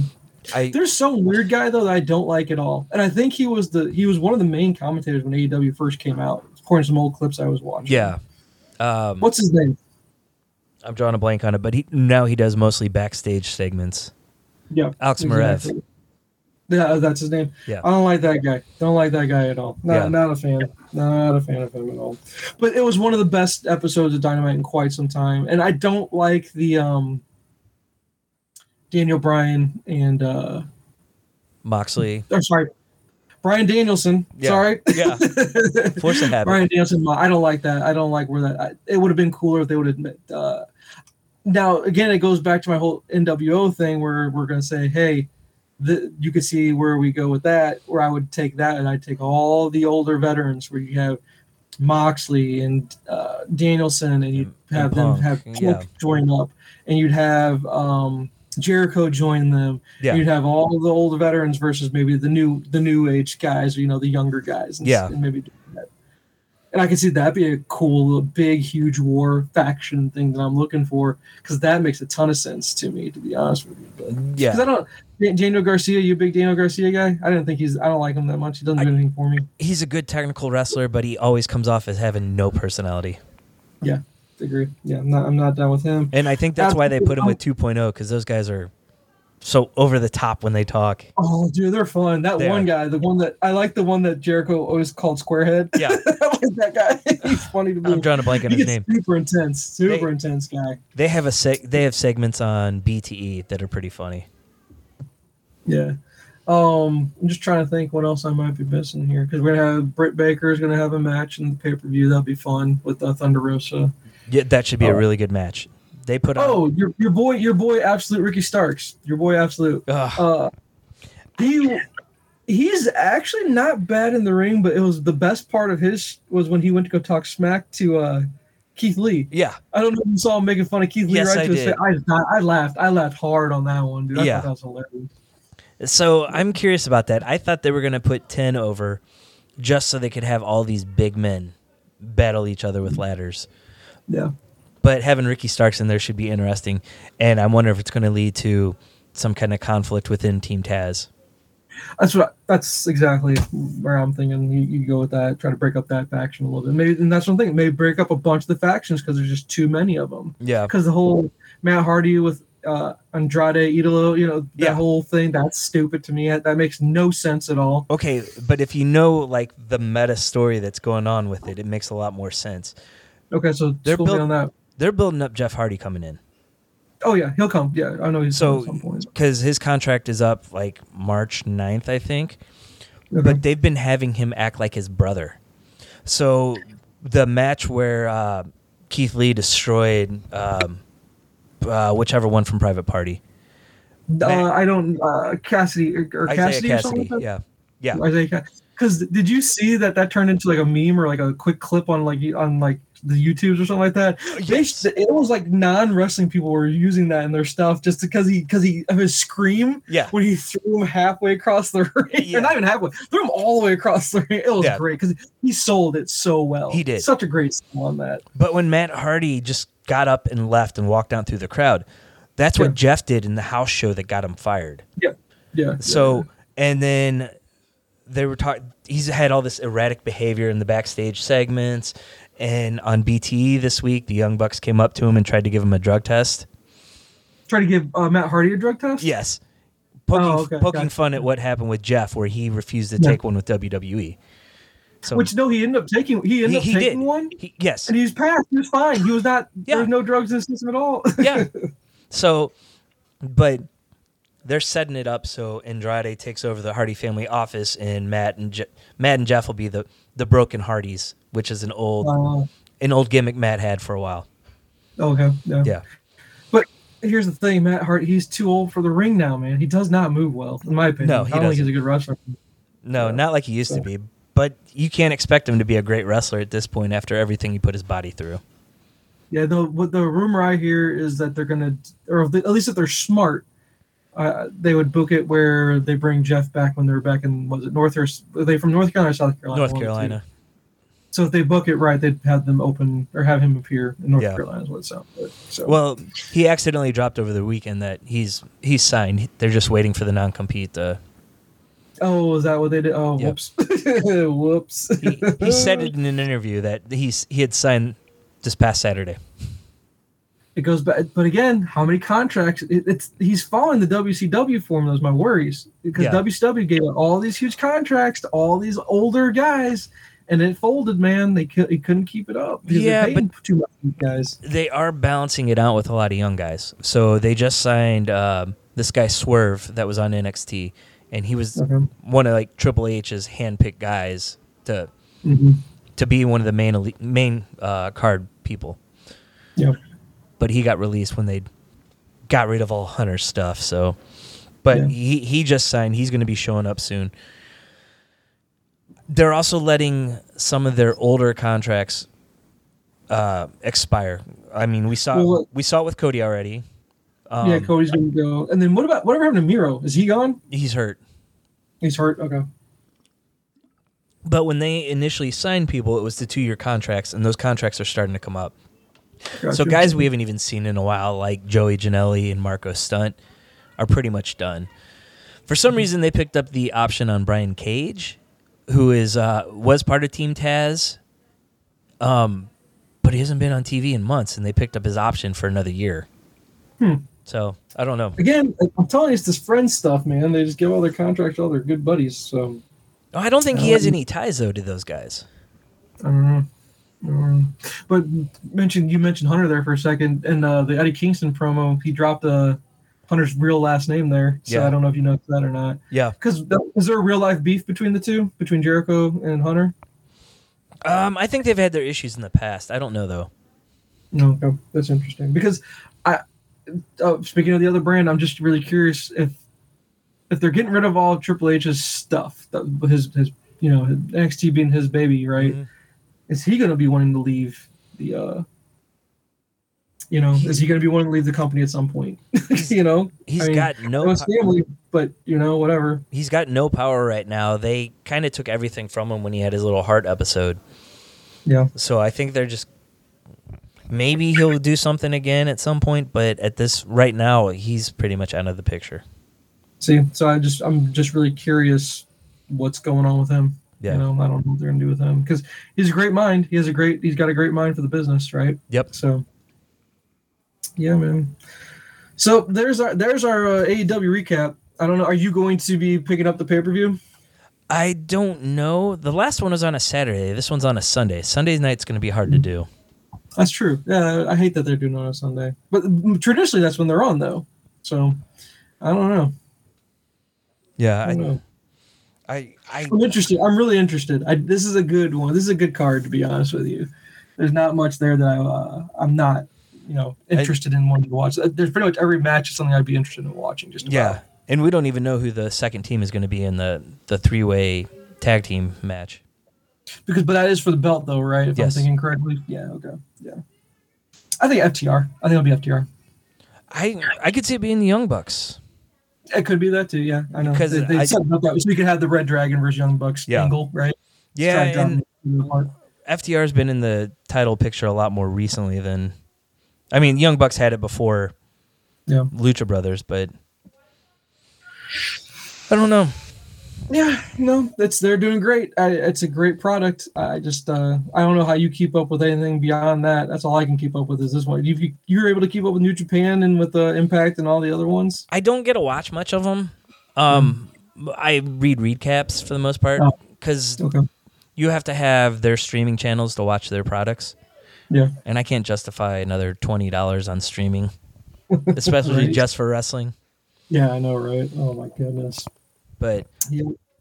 I do watch pretty much everything AEW. I watch the dark matches and I watch some of the vlogs that come out because like BTE has little story arcs in there that tie into what's going on on the actual shows. Mm-hmm. The funniest one is they still have Reynolds and Silver hanging out with Adam Cole. I tell you what. Hungy was over with that crowd. Oh, I'm yes, surprised he was. I'm surprised they didn't pull something to keep pushing that guy because the crowd was chanting his name. I think they're going to. Him and Reynolds together are hilarious. Mm-hmm. And actually, Red Dragon has gotten pretty funny on the BTE segments too. Oh yeah, yeah. Mm-hmm. Okay, you should check those out. They're funny. The crowd is behind that guy 1,000%. Oh, every single time. Hungy needs a push. I don't even know if he needs a singles push or a tag push. He needs a push of some kind. Get this guy over. Like, I don't get it. He's a crowd favorite. And he's a low card guy to these guys. He's not even mid card for these guys, it seems like. And I'm like, get this guy some more, get him some more exposure. Yeah. Is he just bad on the mic, I guess? Yeah, he struggles on the mic a little bit. He's had some really rough promos over the last few months. Yeah. But I don't know. I'm a big fan. I am too. It's hard not to like that guy, to be honest with you. If they're pushing anyone in the Dark Order, it's usually him and Reynolds. So I'm happy about that. Okay. So that's it. That's all I got for you for AEW. I think it's a great product. I think back in the day, were you more when the Monday Night Wars were going on, and were you into the Monday Night Wars at all? Were you watching a lot then at that point? I came in at the tail end of it. So you came at the tail end. So I was at the beginning of it. I was watching when Hall and Nash first came over. Yeah, they invaded the first time. Yeah. So I watched the whole thing unfold. It was ridiculous with the Wolfpack and all that crap. It was at a point, though, where WCW was a better product than what was being displayed on WWE. Yeah. Even though you had Austin and all that stuff going on. I mean, I still watch both, right? Yep. But the problem is, what you'd watch, WWE, all you were watching for was Rock and for Austin. That's all. The only reasons you were really watching was for those two, in my opinion. With WCW, you were watching the whole thing, and there's so many great characters going on at that time. It just feels like we're going through that again a little bit, even though they're not competing head to head on the same night. It has that WCW versus WWE feeling. But in this case with AEW, I'm just way more invested because it's truly that David versus Goliath kind of. Yeah. Well, and I'm super pulling for AEW. You know what I mean? I just like those guys. It's just a little guy I want to get them over kind of thing. And AEW seems to understand the long form storytelling more than WWE does, because I guess having the quarterly pay-per-views allows them to build it slower. Yeah. But they've seemed to have like a more long-term plan, because like they were saying they had their first 4 champions planned out, and Hangman was the last one. And it took them 2 years to get to that point. And they're very patient and let him grow as a character before they put it on him. Yeah. So, but that's just my 2 cents of just saying, I'm glad I got involved with the product. It's just like, man, now if I've ever missed it, I'll be like, oh, I can't miss this. I'll be too far behind. I gotta see every week. No, the first thing I did when I came home was catch up on all of the shows I missed. Oh yeah. No, you gotta stay up to date on it. Yeah. Although, one thing we didn't touch on at all, Darby versus Guevara, I guess. Where are we going with this? Is this a story we should be keeping an eye on at all, or is it just it's just a side story? Don't worry, nothing. Yeah, going on I think it's more of a side story. Just yeah, two crazy young guys going at it. And then I don't like the fact that we don't have Orange Cassidy involved with anything right now. Is he hurt? Is that what's going on with Orange? I don't think so. I haven't really heard anything. He's just always on the side of the ring, He's never involved with me, and he's not really wrestling right now. So because they had Roppongi Vice wrestling, and they'll have, I guess they're best friends. Isn't that what Trent and Chuck Taylor go by? Yeah. Yeah. He was because he was out there with the Trent match. I know he was out there. Yeah. Or even the tag team match thing, he had Trent up on his shoulders to keep him from hitting the ground or whatever. So. Yeah, that was pretty good. So I just so they're getting to the point though where there's just so many characters to follow. Yeah, I don't know if they got too many contracts out there. It just feels like so. I'm hoping he doesn't get caught up where they can't financially. I mean, I know he's a bajillionaire, right? And he's got dad's money to use for everything he wants to, but it's just like don't go down that dark path that WCW did. Yeah. At least they're mixing it between older guys and young guys. So. Yeah. Yep. Okay. So there's our recap on that. We did our TV show recap. Movies. Have you been keeping up on any movies? Not really since we've been gone. I did finish Peacemaker. Oh yeah. I'm gonna probably binge that because first I gotta finish Titans. Yeah. But I might do Mythic Quest first because I'm enjoying that a lot. To be honest with you, it has that Silicon Valley feel to it. It's just not. Even though I'm really liking Mythic Quest. It's not Silicon Valley. I hold Silicon Valley on a very high pedestal, to be honest with you, because I love that. Well, it's hard to touch the middle out jokes that they did at the end of season 1. Great, yeah. So But yeah, no, I think I'd rather finish Titans first before I delve into Peacemaker, which it's getting great reviews. I know it's worth my time. I just need to find a place to fill that in, and I think I'd even rather skip over Sweet Tooth to delve into that stuff. So yeah, I would do Peacemaker over Sweet Tooth if I had to pick between the two. Really? Okay, so that's good praise right there. And then as far as movies go, I don't think I have watched anything lately, to be honest with you, from a movie standpoint. I've been doing the TV show stuff. Yeah, that's my big thing. I've been trying to do some work on there.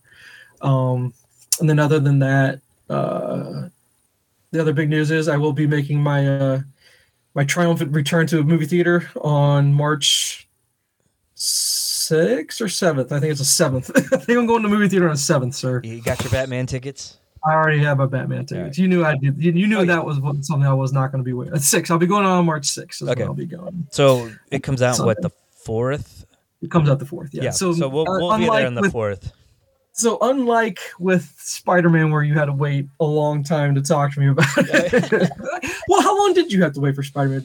Did you have to wait a week and a half or something like that for me? A week and a half, 2 weeks, somewhere in there. Yeah. Yeah. Well, there you go. You can see where my priorities lie in regards to my characters. I'll actually go see stuff right away. I kind of figured that. Yeah, Batman will be it was Sunday because we just don't go out on Fridays. We just don't. I don't think. Yeah. And then Saturday's just too busy with some stuff going on. But then on the 6th, yeah, no, that's the only thing we've got going on that day. I think. Are you taking the kids? Oh yeah, they wanted to go. Okay. Well, they don't know. My son does. Brody knows that we're going. Yeah. But the other two, because if I would have told the other two, they'd be asking me, "Are we going today? Is it today of the day?" I'm like, "No, not today." So, and I think it'll be okay. I think it's PG-13, right? I keep looking. I thought I had it because at one point I thought it was R-rated, wasn't it? I don't know if it was. But I'm pretty sure it's PG-13. Yeah. So. Yep, no, we're taking them. We'll go see it, and I'm super looking forward to it. And I avoided a big time. Some clip came up today that was going to go into some of the trailers, things I have not seen. Yeah, and I've been avoiding everything at this point because I want to know nothing. I'm going to probably try to stay off of Facebook quite a bit on Friday and Saturday, just to try to avoid spoilers of any kind. Yeah. Because I want to go in about as fresh as possible. My only concern is, and Jen's already said it once, is like, how many times is this kid's gonna have to go to the bathroom? I was like, you understand this is Batman, right? Yeah. I'm not getting up. They can go, and if they get kidnapped, that's on them. It's either that or you take them. Well, and that's the problem. She took him every time in Spider-Man too. She did. She was good enough about Spider-Man. She did not make me go take them. She knows her role. Well, no, that came from when I had to take one of the kids during Endgame. I was not happy about a part I missed in Endgame. Yeah. To have to take the kids to the bathroom. And I was like, never again, never. Well, my kids are old enough. They go by themselves. So yeah. But and really, to be honest with you, it's really just the youngest one. But she's the one with the smallest bladder and that drinks the most. So that's the problem. Yeah. And I keep telling them, guys, this is a long movie. Even Spider-Man almost, that was 2 hours 45 minutes, I think. So we had to go, kids all had to go to the bathroom a few times during that one. Yeah. And then this one's going to be the same. I think it's a 2 hour 45, maybe 2:50, I think is what's close to 3 hours. Close to 3 hours. So, but I guarantee it won't feel like 3 hours though. I guarantee that. So, super excited about that. And then the only other things I was going to talk about to kind of wrap things up as far as getting everything caught up from not seeing you for a while is my comics I've been reading and where I'm kind of going with that. So I'm officially as far as I can be caught up on Daredevil without actually purchasing. Maybe the newest paper trade is out as far as the Zdarsky run. Yeah. Otherwise, I'd have to go to floppies. And I've done the whole run through the library, so I think I'm just going to continue to do the run through the library. To be honest with you, it's be kind of odd in my collection of just having volume 3 and not having everything else. Although it wouldn't be a bad thing to have the entire Daredevil run. To be able to show on the shelf, kind of thing. So I'm caught up. The Zdarsky run. Here, let's break it down this way. I think you go, and I don't know if I had to fill in any blanks from Shadowland to the Wade run. I don't know if there's any big run in between those two. I don't think there are. Yeah. I think Wade took right over after that, after the Shadowland story. So you have your 3 big runs to get us to present day, which I'm pretty sure Zdarsky is still on Daredevil, unless you can tell me I'm wrong. Okay. Which I thought, is he an artist that turned into a writer? Is that what his gimmick is? I don't know. Okay, because I don't know his work other than Daredevil. This is all I know him from. Yeah. But I found out through some library searching, because I'm grabbing a couple Spidey books, is that he wrote some Spider-Man stuff. So yes, he did. I'll get to that part. But you got your Wade epic, which the Wade run is kind of like a Bendis run. It's that long. Yeah. You got your Wade run, your Soul run, and your Zdarsky run. Yeah. And I can't even give you a final analysis of the Zdarsky run, but let me give you a quick synopsis of all 3. Trying to sell you on it because I really want to talk to you about it at some point. I really do think I know you got a lot on your plate as far as what you read, and I know Daredevil is a character that you enjoy, but he's not super high up on your list, right? Yeah. But he's probably number 3 on my list, to be honest with you. If I were to rank my characters, I keep up on as far as reading, it'll go Batman, Spider-Man, Daredevil. Yeah, okay? And so the Wade run is it's a lighter run. It's very light in regards to the character. It gives you a lot of hope.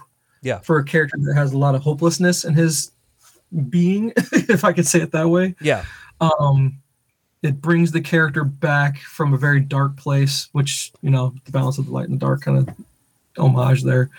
And it's really good. The Wade run is good. He doesn't give you a lot that you don't want in there. There's pretty good action. The love story is really good. And I think that's always important with Murdoch's character. Yeah. Him being a playboy, to be honest with you, kind of. Well, at times he even comes off as codependent. Like he's got to have somebody there. Kind of. And the girl that Wade created was, his biggest love is, of course, Karen Page. And then I guess you go from Karen Page, you got Elektra, and then you've got Mila. And you had Echo for a point. Say that one more time. Echo for a little bit. Echo, just for a little bit. And then you've also got, he did with Black Widow. He has a little bit of a run with Black Widow. Elektra's always the one he always comes back to, kind of thing. Yeah. And then Mila was a big one. And then after Mila, you've got the one they just did. And I'm drawing a blank on her name because now I'm running through all their names. But the most recent love interest was really good. I liked her a lot. But then the Soul run kind of gets rid of the love interest and the codependency you're talking about. The Soul run was dark. Yeah. And then that's what it was. It was back. He was back in his black suit to kind of, play up to that his run was a dark run, but it's so good. Charles Soule is a great writer. I enjoyed everything he did with it. And then Zdarsky, I know we both appreciate Mark Waid for his stuff that he's done, but just through 2 trades, Zdarsky is almost putting Wade to shame. He's doing so good. I'm almost questioning, is Zdarsky a Catholic? Because if he's not Catholic, he has somehow either done enough work on it or I don't know how he does it, but he's really captured what it is to be at war with yourself. Yeah. Which is a big theme in Daredevil, being at war with yourself. Yes. And God dang it, he's good. Zdarsky is good, man. And the artist on the first trade was, I think it's Chichetto or something like that. I don't know, man. I have to get you a name that I can actually pronounce, I guess. The art was amazing. It almost was as good as Bendis and Maleev. Yeah. And I'm a big Maleev fan. His run on Daredevil was amazing. This guy that did it with Zdarsky in his first book was great. The art on the second book I'm not a big fan of. Okay. And the only critique or the only negative I guess I'll give you about the Zdarsky run, I can't say much about it, but I was disappointed that Zdarsky went there with the character because I don't think Murdoch would have done what he did with a love interest. And I'll leave it at that because otherwise I'll give out too much. But I'm really looking forward to getting back into that at some point. So I'm really happy I got caught up on my Daredevil run. And so where we go from there, and I told you on text I'll be switching over to I'm throwing a curveball. I'm going to get caught up on Spider-Man first, I think. I'm really behind on that. I realized how far behind I was on Spider-Man that there's a Zdarsky run on that. There's a Nick Spencer run, I think, at some point. I still haven't even finished my Dan Slott run as far as Spider-Man Worldwide. there's a lot to get caught up on in the Spider-Man world. I will. Conspiracy. Yeah, I'll tell you, I was a little disappointed with parts of the Spencer run because I went in and read some of it, and I just couldn't get into it and ended up stopping. And see, and I'm not surprised by that because I'm not a Nick Spencer fan. I don't think he's a great writer. What was that book he did with the kids? I know you read some of it. Oh, that's how memorable it is, right? That we can't even think of it, right? So that's my opinion about Nick Spencer. I don't know why he gets so many contracts from Marvel to write so many books. I just think I don't like his writing. He's not okay. Grant Morrison, people love Grant Morrison because he's just so out there. Yeah. Nick Spencer, I don't know why I'm bringing up the two, but it's just my dislike. Like, I don't dislike Morrison. I can respect him. I just won't go out and actively get his books. The problem is Spencer gets put on books that I want to read because of the characters that are in those books. I can't stand Spencer. I can't stand his writing. I just think it's boring as all get out. So I can't think of the one you're talking about, but I've read a lot of it, and I like that run. But there's just some guys that do better on creator-owned stuff than the big the problem, though. Oh no, Nick Spencer did Morning Glories. He did Morning Glories, and that was his own creation. I thought it was great. It had a cool premise. The covers were great. The art was great. The story just got convoluted and it got too confusing. It just wasn't something that I found worthwhile to keep up with. Yeah. So, and the other problem being I had a huge list of non-superhero books that you and I did a long time ago. Yeah. We did an episode about it, and there's a bunch of books out there that I just want to go pick up and get, because I mean we talked about it very recently where we talked about Ninja Turtles Ronin. I got that I got in the chamber. I want to pull the trigger on right to buy that when that comes available to get that. But there's a bunch we talked about that I need to go back, like Paper Girls. I know I want to do that. Yeah, Paper Girls is good. At least the first two trades. Yeah, and so where my concentration lies right now is to get caught up through the library on my Spider-Man stuff, except for a couple books. I bought the last two slot books just to complete. Again, being a completionist sometimes, go ahead and get those in the collection. But I got a couple of my Batman books that I'm behind on now because I was like, oh my god, the Tom King ruling, I'm really behind on that. But I'm not in a rush to read those. Yeah, I'll read the Spider-Man stuff, but then like I told you in my text, I did get the first trade of Nightwing, so that's the one where I'm going to go. Okay, my only apprehension with the Nightwing run, and then you're telling me you're hearing really great stuff about it. Yeah, I don't know if it starts off that way or we're so far into it because I think they're on like issue 90 or something like that. Yeah. Right now, so we're about 8-9 trades in then, just about, right? If probably not more than that. Yeah. 10 trades then, right? Yeah. So if we're 10 trades in, where does the awesomeness pick up? Because it's Tom King writing it, I believe, now, right? Yeah, I think so. It starts off with Tim Seeley writing on the Rebirth run. Right. I don't know if you're a big Tim Seeley fan or not. I'm not a big fan of Tim Seeley, to be honest with you. I read the first probably 10 issues of the Rebirth run. I liked it. It just got to a point where I was picking up too much stuff, so it got cut. Yeah, I hear you on that. So, and at some point I got to go back and there's a giant big Green Lantern run that I'm going to have to go on and try to get caught up with that. And then I also want to give some love to Flash. I haven't been reading the Flash books quite a bit. I don't think I picked up very much in the New 52 Flash runs at all. Yeah. And then with Rebirth, I haven't read any Flash, but I've heard it's great because I think Josh Williams, is that who I'm thinking of? I think he's had a really long run on there, and I've heard. Yeah, he did, and it was good to start out with, but again, it was another one that got cut for because money.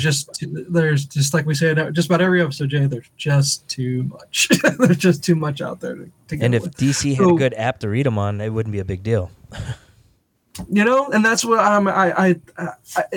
I almost feel like it'd be smart for me to get both. I need to get the Marvel app for myself, and I need to get the DC app. Or we could trade. I'd get the DC one, and you can have the Marvel one. We trade the passwords and everything. But you just made me so apprehensive of getting it. So now I'm just really, really apprehensive and want to go get that. So, But it would be smart. At least that way, you and I can go back and get caught up on things. We can fill in our holes.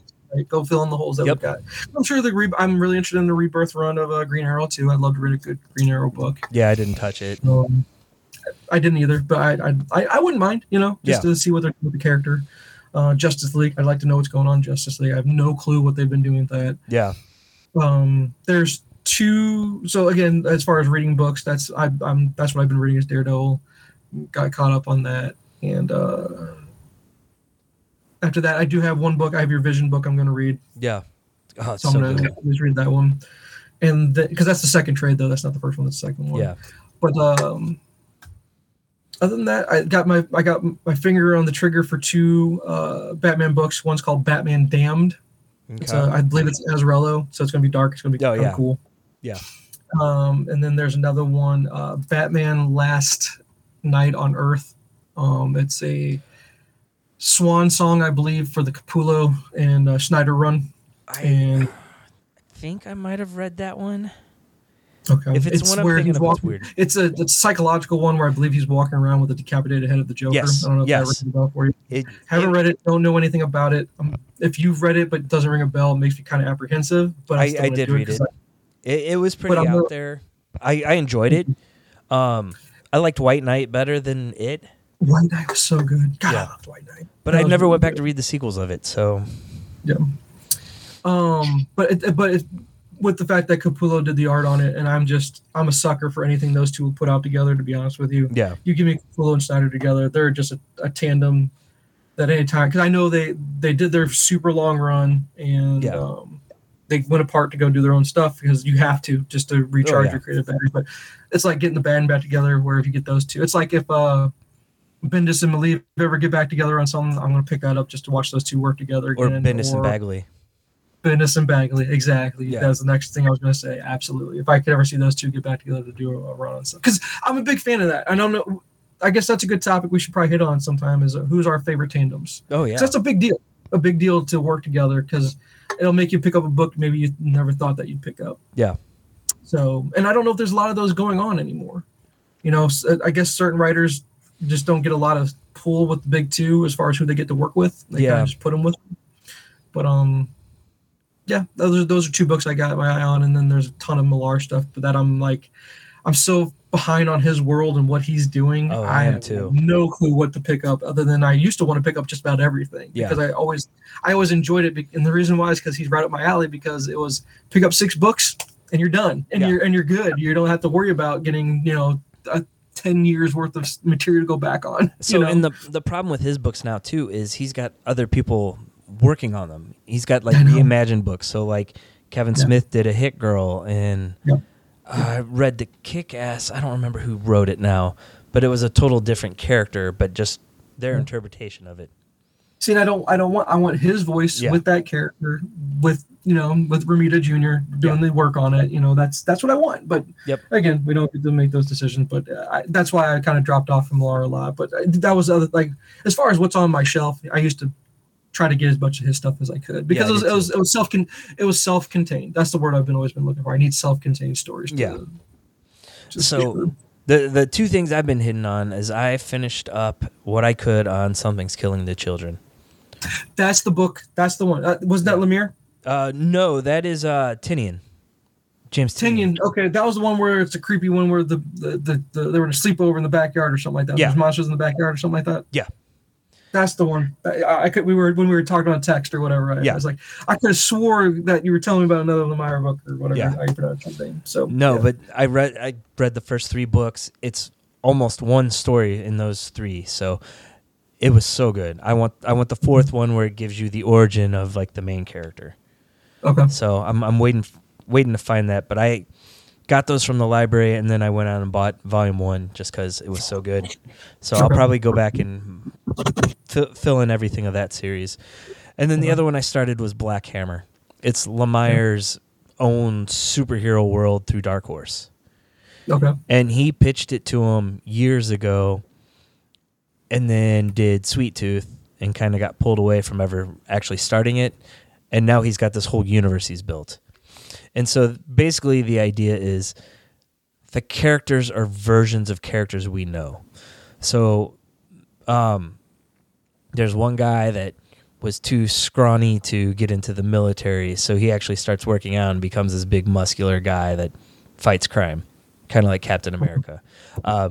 There's a Martian that comes to Earth that's a shape changer named Mark Martz. This is supposed to be like a Martian Manhunter type character.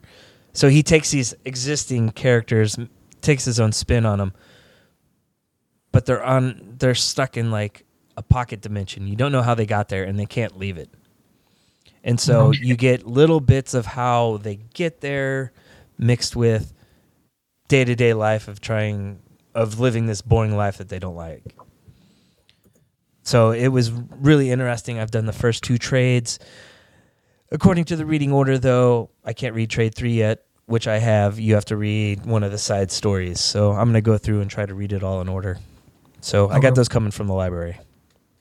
Okay, so Black Hammer is thumbs up, and it's Lemire, right? Yeah. If I'm saying his name right. Okay. Yeah. So, and again, I still try to keep up with Snow Angels. I don't know if you try to get back. I haven't gone back to it yet.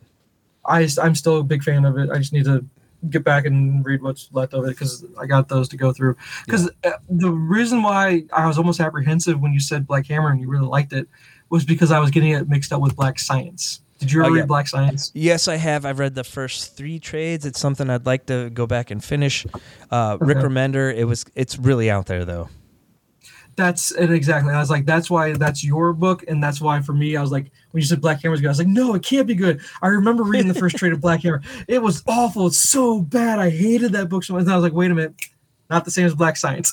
So yeah, because I had to go look, and then when I looked up Black Science, I was like, that's right, Remender did that one because Remender was getting really big there for a second. As far as I thought, did he do a Punisher run for a second there, or he just did. Venom? He did. Okay. Yeah, he did both those, and he did that X-Force run. That was amazing. The X-Force run I liked because it wasn't out there. Yeah. The X-Force run was good. But yeah, Remender, and I was like, okay, it was the X-Force run, actually, I'm glad you bring that up. That was what drew me to go, okay, well, Black Science is his own thing. Let's give this a shot because you liked what he did in X-Force, so maybe he'll do something cool with this. But I was like, you were so out there. I have no clue what you're doing with it because then it reminds me of Remender's run on Black Science is almost like, oh, you're trying to be Hickman is who you're trying to be. Yeah, I can see that. And the problem with Hickman, I've tried to read his creator-owned stuff as far as like Manhattan Project and a few other things. Yeah. And I'm like, dude, you're so out there. I can't. I just, no, it's just not me. It's not what I'm into. Yeah. So, but now if you give me Hickman on a Fantastic Four book, masterpiece, you know, but I think it's because he has to stay within the world of the Fantastic Four and he can't go too crazy out there. Even though Fantastic Four, you could go kind of crazy out there, but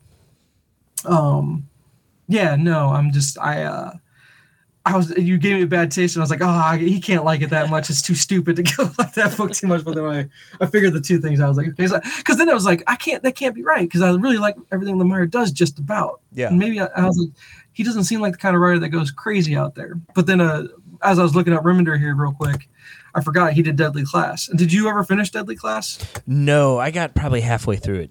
And it was good. And is it just because it's just too much going on as far as too many books at that point? And that's why you dropped it? Okay. Yeah, because that is something I'll go back and probably pick up everything, and just because I enjoyed it enough. Yeah. So yeah, I don't know. I don't know if I'll be going back into starting that one again because I'm apprehensive to start a bunch of stuff. Due to the fact I'm now caught up on Daredevil. I'll hopefully get caught up on Spidey really quick. Yeah. But then that might maybe dive into a Miles Morales run because I'll be in a Spidey mode. Yep. And then but I'll probably go watch the Batman movie and go, okay, now I'm going to be in a Batman mood. Yep. And so how do I get caught up on all of it? I don't know. I don't know how. But I've been really trying to focus on watching the TV stuff, kind of while doing other things and paying attention when I can. And then the only thing, Boba Fett was the only thing I really watched with like focus, like that gets my immediate attention. Where Mythic Quest is kind of a background thing. Yep, that was the same for me. Sweet Tooth, I gave my full attention, and then I was like, no, I just can't. I don't want to worry about that. But then I've been trying to not watch too much TV in regards to just trying to focus on reading. And when you I was like, when you really focus on reading, you can get through quite a bit. Yeah, you can. So I need to start doing that, right? Yep. But then, of course, I get caught up in some wrestling crap every now and then, and other times you just go down rabbit holes of, YouTube shit that's out there that you shouldn't be watching. This is like, what am I wasting my life with? I should be reading something. Yep, totally get that. Yep. So there's where I'm at. So as far as the book you're reading right now, you're at a full Black Hammer swing. That's your number one book you're reading right now. I'm splitting between that and Wicked and Divine. Oh, you went into Wicked and Divine. You said you were. Look at you. So wow, okay. I have it all. I had the first. There's 9. I had the first 4. My in-laws got me the other 5 for Christmas, so Okay. I'm trying to get through that. It started strong. It's kind of getting It's going to weak. be a little out there for me It because is. you're also big into fables, right? Yeah. Okay. See, I tried fables and I don't think it was for me. I don't think it's my kind of book, and it feels like Wicked and Divine is going to be a fables type book. Am I accurate in my assessment? Yeah. Okay, I think so. see. It deals with these gods that they come every 90 years and inhabit a body, and the body only lasts for 2 years and the person dies. So it's like the person has the god's powers. Okay. And when they've come this time, they're like pop stars. So it kind of makes fun of like pop culture a lot. But there's a good mystery to it. But once I get past the mystery part and probably trade 4, it just kind of slows down a lot, and I'm just struggling to get through it. That's always hard when a book just comes out of the gates firing really hot, right? And you're like, this is cool, I'm really into this, and then all of a sudden you hit just a roadblock, and you're like, and I already bought everything. No. Yeah. and then you get a saga that takes a couple of years off, and then an issue comes out, and you pick it up, and you start reading it, and you're like, I don't remember a single thing that happened. We've all been there, right? So that's why I'm not with Saga. I'm in no rush whatsoever. I will eventually probably pick up that whole thing in a trade format of some kind. I've got all the trades, and then I've got the one new issue, and I'm like, I don't remember. I should have just waited for the trade. I heard it came out, and I'm just in no rush. I have because I'll let it finish. I think it's one of those books I think you'll enjoy more if you just let it go its course. Oh yeah, let him wrap it all up. Yep. And then just read it all at once. Just binge the whole thing. Because sometimes it's just the way to do it, you know? Yeah. So because I saw the issue came out. I was like, ooh, this is tempting to actually go to. I haven't been to a store in a while and I haven't bought a floppy in a long time. I might go buy a floppy, but then I was like, nope, don't do it. So yeah. Yeah. So that's where I'm at as far as my reading. Oh, that's the other. I'm sorry, no, I lied. Because before I go grab, because I got to take all my Daredevil stuff back to the library, and I'll pick up all my Spidey stuff. In between that, I bought Batman Earth 1 Volume 3 because the Earth. You remember how DC did a whole bunch of the Earth 1 stuff? I don't know if you read the Straczynski Superman Earth 1 stuff. If you haven't, I'll let you borrow it because I think it's worth the art alone. If you don't want to read it, just look at the art. Shane Davis did an amazing job on the art in that book. Yeah. But Johns did Batman and with Gary Frank. And are you a big Gary Frank fan?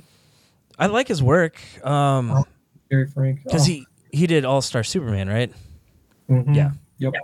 Gary Frank's work is amazing. So what I've done is I already had the first 2 volumes, but I bought 3 so far down the line. I gotta remember, remind myself what happened in the first 2 volumes. So I'm just starting to get through that. And I just started it last night, and I'm probably already halfway through. So I'll be able to smoke through those pretty quick. I grabbed Volume 3 from the library, not realizing it was Volume 3. So I didn't the Batman run. Oh no, no. Yeah, no, because because Straczynski hasn't. Is he retired? Is he writing anything? I don't know what his deal is. We used to be pretty big fans of his because you introduced me to a lot of his stuff. Like I don't remember because I'm pretty sure you were the one that introduced me to Rising Stars, which was his baby. And then he also did his run of Squadron Supreme, right? Yep. He had a big run on that. He had a big Spider-Man run, which was a huge big deal when he did his Spider-Man run. So and then when he came out with the Superman stuff, I was like, first he did an actual real run on Superman where he made Superman not fly, which was weird. I was like, what are you doing? Stop it. Superman flies. All right, Bendis. But exactly. But when he came out with his Superman Earth 1 stuff, just beautiful book. Yeah. Great. And it was fast. It was a quick read. And I was like, Straczynski, this is where you been, man? And I don't think he's put anything out lately that I'm aware of. Nothing I can remember. I think the last thing I read of his was $100,000, which was an Image book. Yeah, no, I read. Yeah, no, $10,000. $10,000. Yeah. Which I picked up a couple of the issues. I just don't know if I ever completed the run. Yeah, because there's something else he had too that he came out with before that one. To be honest with you, Protectors Inc. or something like that. Maybe. J. Michael. Could that be many? There you go. I was like, there can't be that many J. Michaels out there. Come on, Google. Come on. Where is the books at? There's one I wanted to talk to you about real quick. I wanted to see if you read it. I think it's called The 12. Is that what it's called? I don't know. I'm pulling it up now. Hold on 1 second. Sorry. I know I should get this up faster. He did a Before Watchmen book. Here's Supreme Power. Oh, Supreme Power. Was Supreme Power his book? Was that his Squadron Supreme run, or was it? Yeah. It was the Marvel Max version of it. Yeah, okay, that's what that was. But yeah, he did Before Watchmen. He did some of that stuff. So that's kind of recent at this point. No, it's 2014. I can't believe it's that old. Wow. Okay. I'm not finding anything more recent than that, to be honest. But 2021, he did a book, Becoming a Writer and Staying a Writer. So he actually wrote a book about writing. Okay, I was like, okay. So I would always be curious to see, because remember, he did a big run on Thor. Remember that? Yeah. The 12. I could have swore he did the 12. Yeah, that's what it's called. You ever read the 12? No. Okay, I'd recommend. I'll give it to you. Okay. See what you think about it. I just gotta be able to find I'd have to find where I put it. Yeah. Try to dig it out somewhere. Yeah. No. Oh, and that's the only. We'll wrap it up after this one real quick. Did you read War of the Realms? I've read bits and pieces of it, but I haven't read the actual main book. Okay. Yeah, I read the main book because it's part of my Daredevil reading order thing. Yeah. Because Daredevil, they make it sound like it plays a big part of it. He's in there. It's pretty cool what they do with Daredevil in the book, but he's not a huge part of it. I think I needed to have more appreciation for that, because I guess it was a main event book, right? Yeah, it was. Call it an event book? Okay. And I don't think I have a proper appreciation for it because I didn't do the Thor run. And I think trying to tackle the Jason Aaron Thor run, even, you got the God Butcher, and it goes into they bring Jane into Thor, and all that stuff. I don't think I had proper appreciation for that event book, but it was okay. I don't regret reading it. It was enjoyable enough. It did some cool stuff in there. I don't know. Are you going to go and you didn't read the mini? Are you going to plan on reading it, you think? No, probably not. Okay, so I'll spoil it. That's what I'm trying to get at. Basically, Thor becomes the Allfather. Or basically, Odin takes a step back and he becomes the Allfather. So I don't know if that's a spoiler for you or not, but that's how the book ended. Yeah. So it was enjoyable. I liked it. Funny enough, being a Thor-centric book, Thor's not in it that much, to be really honest with you. So kind of odd that way. Yeah. There's like just Book a of lot. Boba Fett. How do you feel about Marvel event books? Do you think they're even that good? No, not usually. I'm usually disappointed. I think so too. I think I get to. Is it safe to say about a lot of event books that we get that way? We feel that way about it? I think so. The last one I remember liking was Secret Wars. Yeah, I like Secret Wars too. Yeah. But I read oh god, the one. It was a recent one with the Kree Skull united front against some plant. I don't remember what it's called now. It came out in the last year. It wasn't very good. I didn't even finish it. Well, maybe because we were spoiled, because they had such a great run for a little bit, right? Where you had Secret Invasion, Secret Wars, Avengers vs. X-Men, House of M, stuff like that. Yeah. House of M was an amazing event. It was. And Secret Wars was fun. That was really fun. I remember you talking to me about that the first time. As far as all the maps go, you got to follow where the maps were. Fear itself was kind of not that great, to be honest with you. Yeah. I don't know if you remember that one. Schism was fun because that was the break between the teams, the X-Men teams. Yeah. And then that broke into Avengers vs. X-Men. But other than those, more recently, I guess. Civil War, the first Civil War was great. You told me Civil War 2 kind of let you down, right? Yeah. I picked up the first issue and then didn't pick up any more because it sucked. Yeah. But other than that, I don't know. I don't know. I just you get kind of hyped up for them, but in order to follow them, then they do the crossover. Then you got your side books. There's and it just seems like it's one after another, because they went from whatever the Kree Skull one was right into King Black. I'm like, they're back to back. I can't do that many books. Yeah, to try to keep up with it all. Yeah. So, but what's funny, I'm looking through here and I'm seeing the Illuminati. So for our spoilers part of our talk, we're going to continue to talk about spoilers real quick. I'm going to assume you watched the most recent trailer for I did. Doctor Strange 2. Yep. So we definitely have Professor X, I'm going to assume, correct? Yes. We're maybe getting the Illuminati, but it's not really the Illuminati. It's like a multiverse Illuminati where we're going to have Tom Cruise be Iron Man, and then we're going to have maybe John Krasinski be Captain America, and then not Reed Richards, even though people want him to be Reed Richards. I've been hearing Reed Richards for him. That's what you've been hearing? Okay. Yeah. I've also heard we're going to get back the guy that played Black Bolt from the Inhuman series.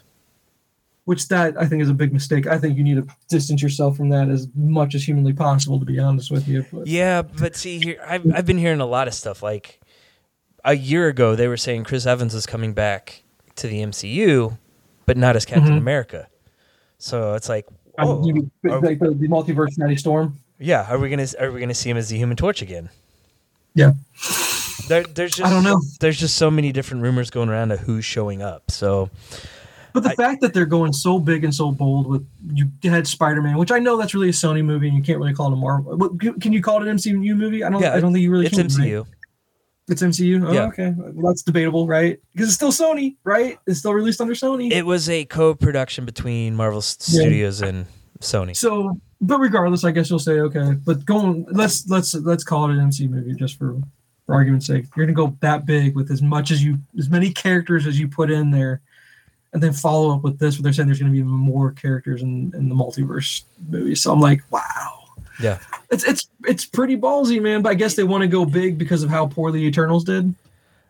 I think it was all in play beforehand, though. I think they saw what Sony did with Into the Spider-Verse and what the WB DC shows did with their multiverse. And. I mean, both those were great. So MCU's like, all right, hold our beer. Yeah, I know, right? Exactly. So, hey, I wasn't. I will be disappointed if we don't get Dolph Lundgren in there as Punisher. Is there rumors? No, there's not rumors, but don't be. give my hopes up, dude. Don't give my hopes up now, because you and I would probably be the only two people in that theater. As soon as Dolph showed up, we'd be like, yes! Wait, he could be He-Man. Oh, no, shut up, dude. No, he's forever. He is forever and always our Punisher, dude. Yeah.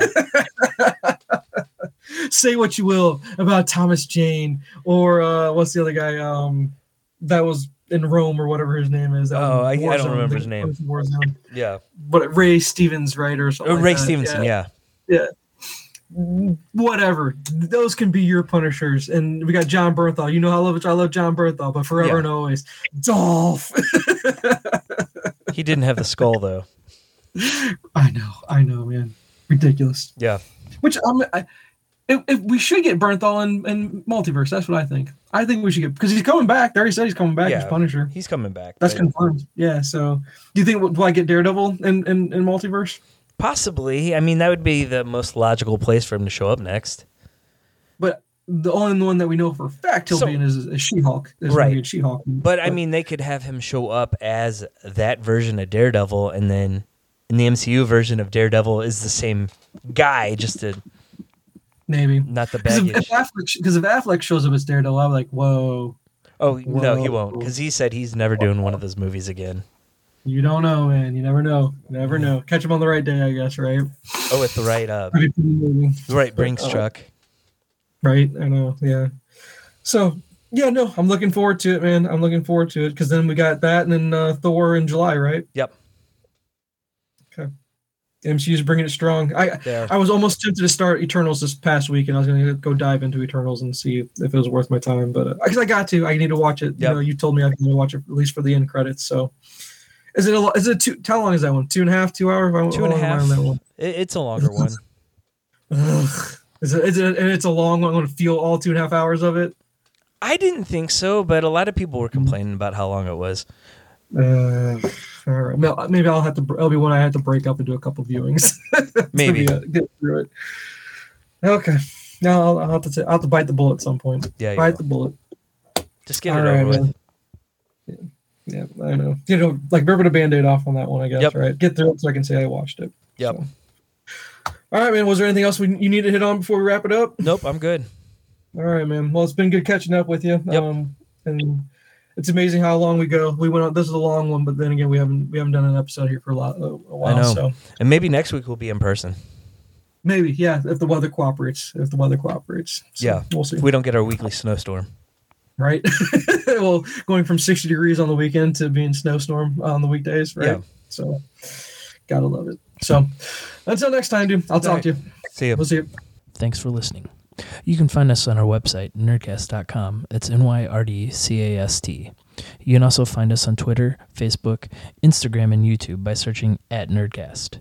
This week's music comes from Frederick Sorea and the Bit 20 Ensemble with their track, Bulletproof Vest.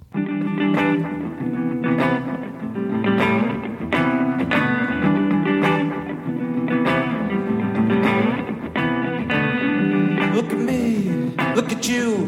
Who's the first one to smile? Better luck next summer again. And I said, look at me, look at you. Who's the first one to cry? Better luck next summer again. And I said, I will never ever forget you. Let you slip out of my head. Not till I'm dead.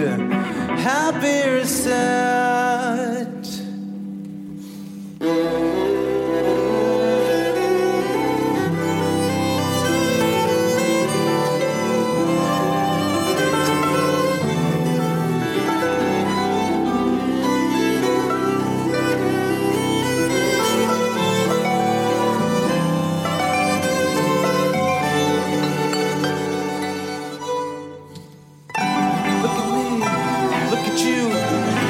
First one to smile, better luck next summer again. And I said, look at me, look at you. Who's the first one to cry? Better luck next summer again. And I said, I will never ever forget you. Let you slip out of my head. Not till I'm dead. He's a mess, she's a pest, and she's dressed with a bulletproof vest. He's a mess, she's a pest, and she's dressed with a bulletproof vest. Her depression is a session, and it's making a major impression. A professional lesson on oppressive, obsessive regression. Look at me, look at you. Who's the first one to smile? Better luck next summer again. And I said, look at me, look at you. Who's the first one to cry? Better luck next summer again. And I said, darkness shades you. Never let death invade you. Death is not a welcome guest. If you put it to test, I would be diagnosed in the eyes that never forget. Adonis Divinas, a young Capulet, Juliet's lover, your Romeo, an elegy for all lovers, a story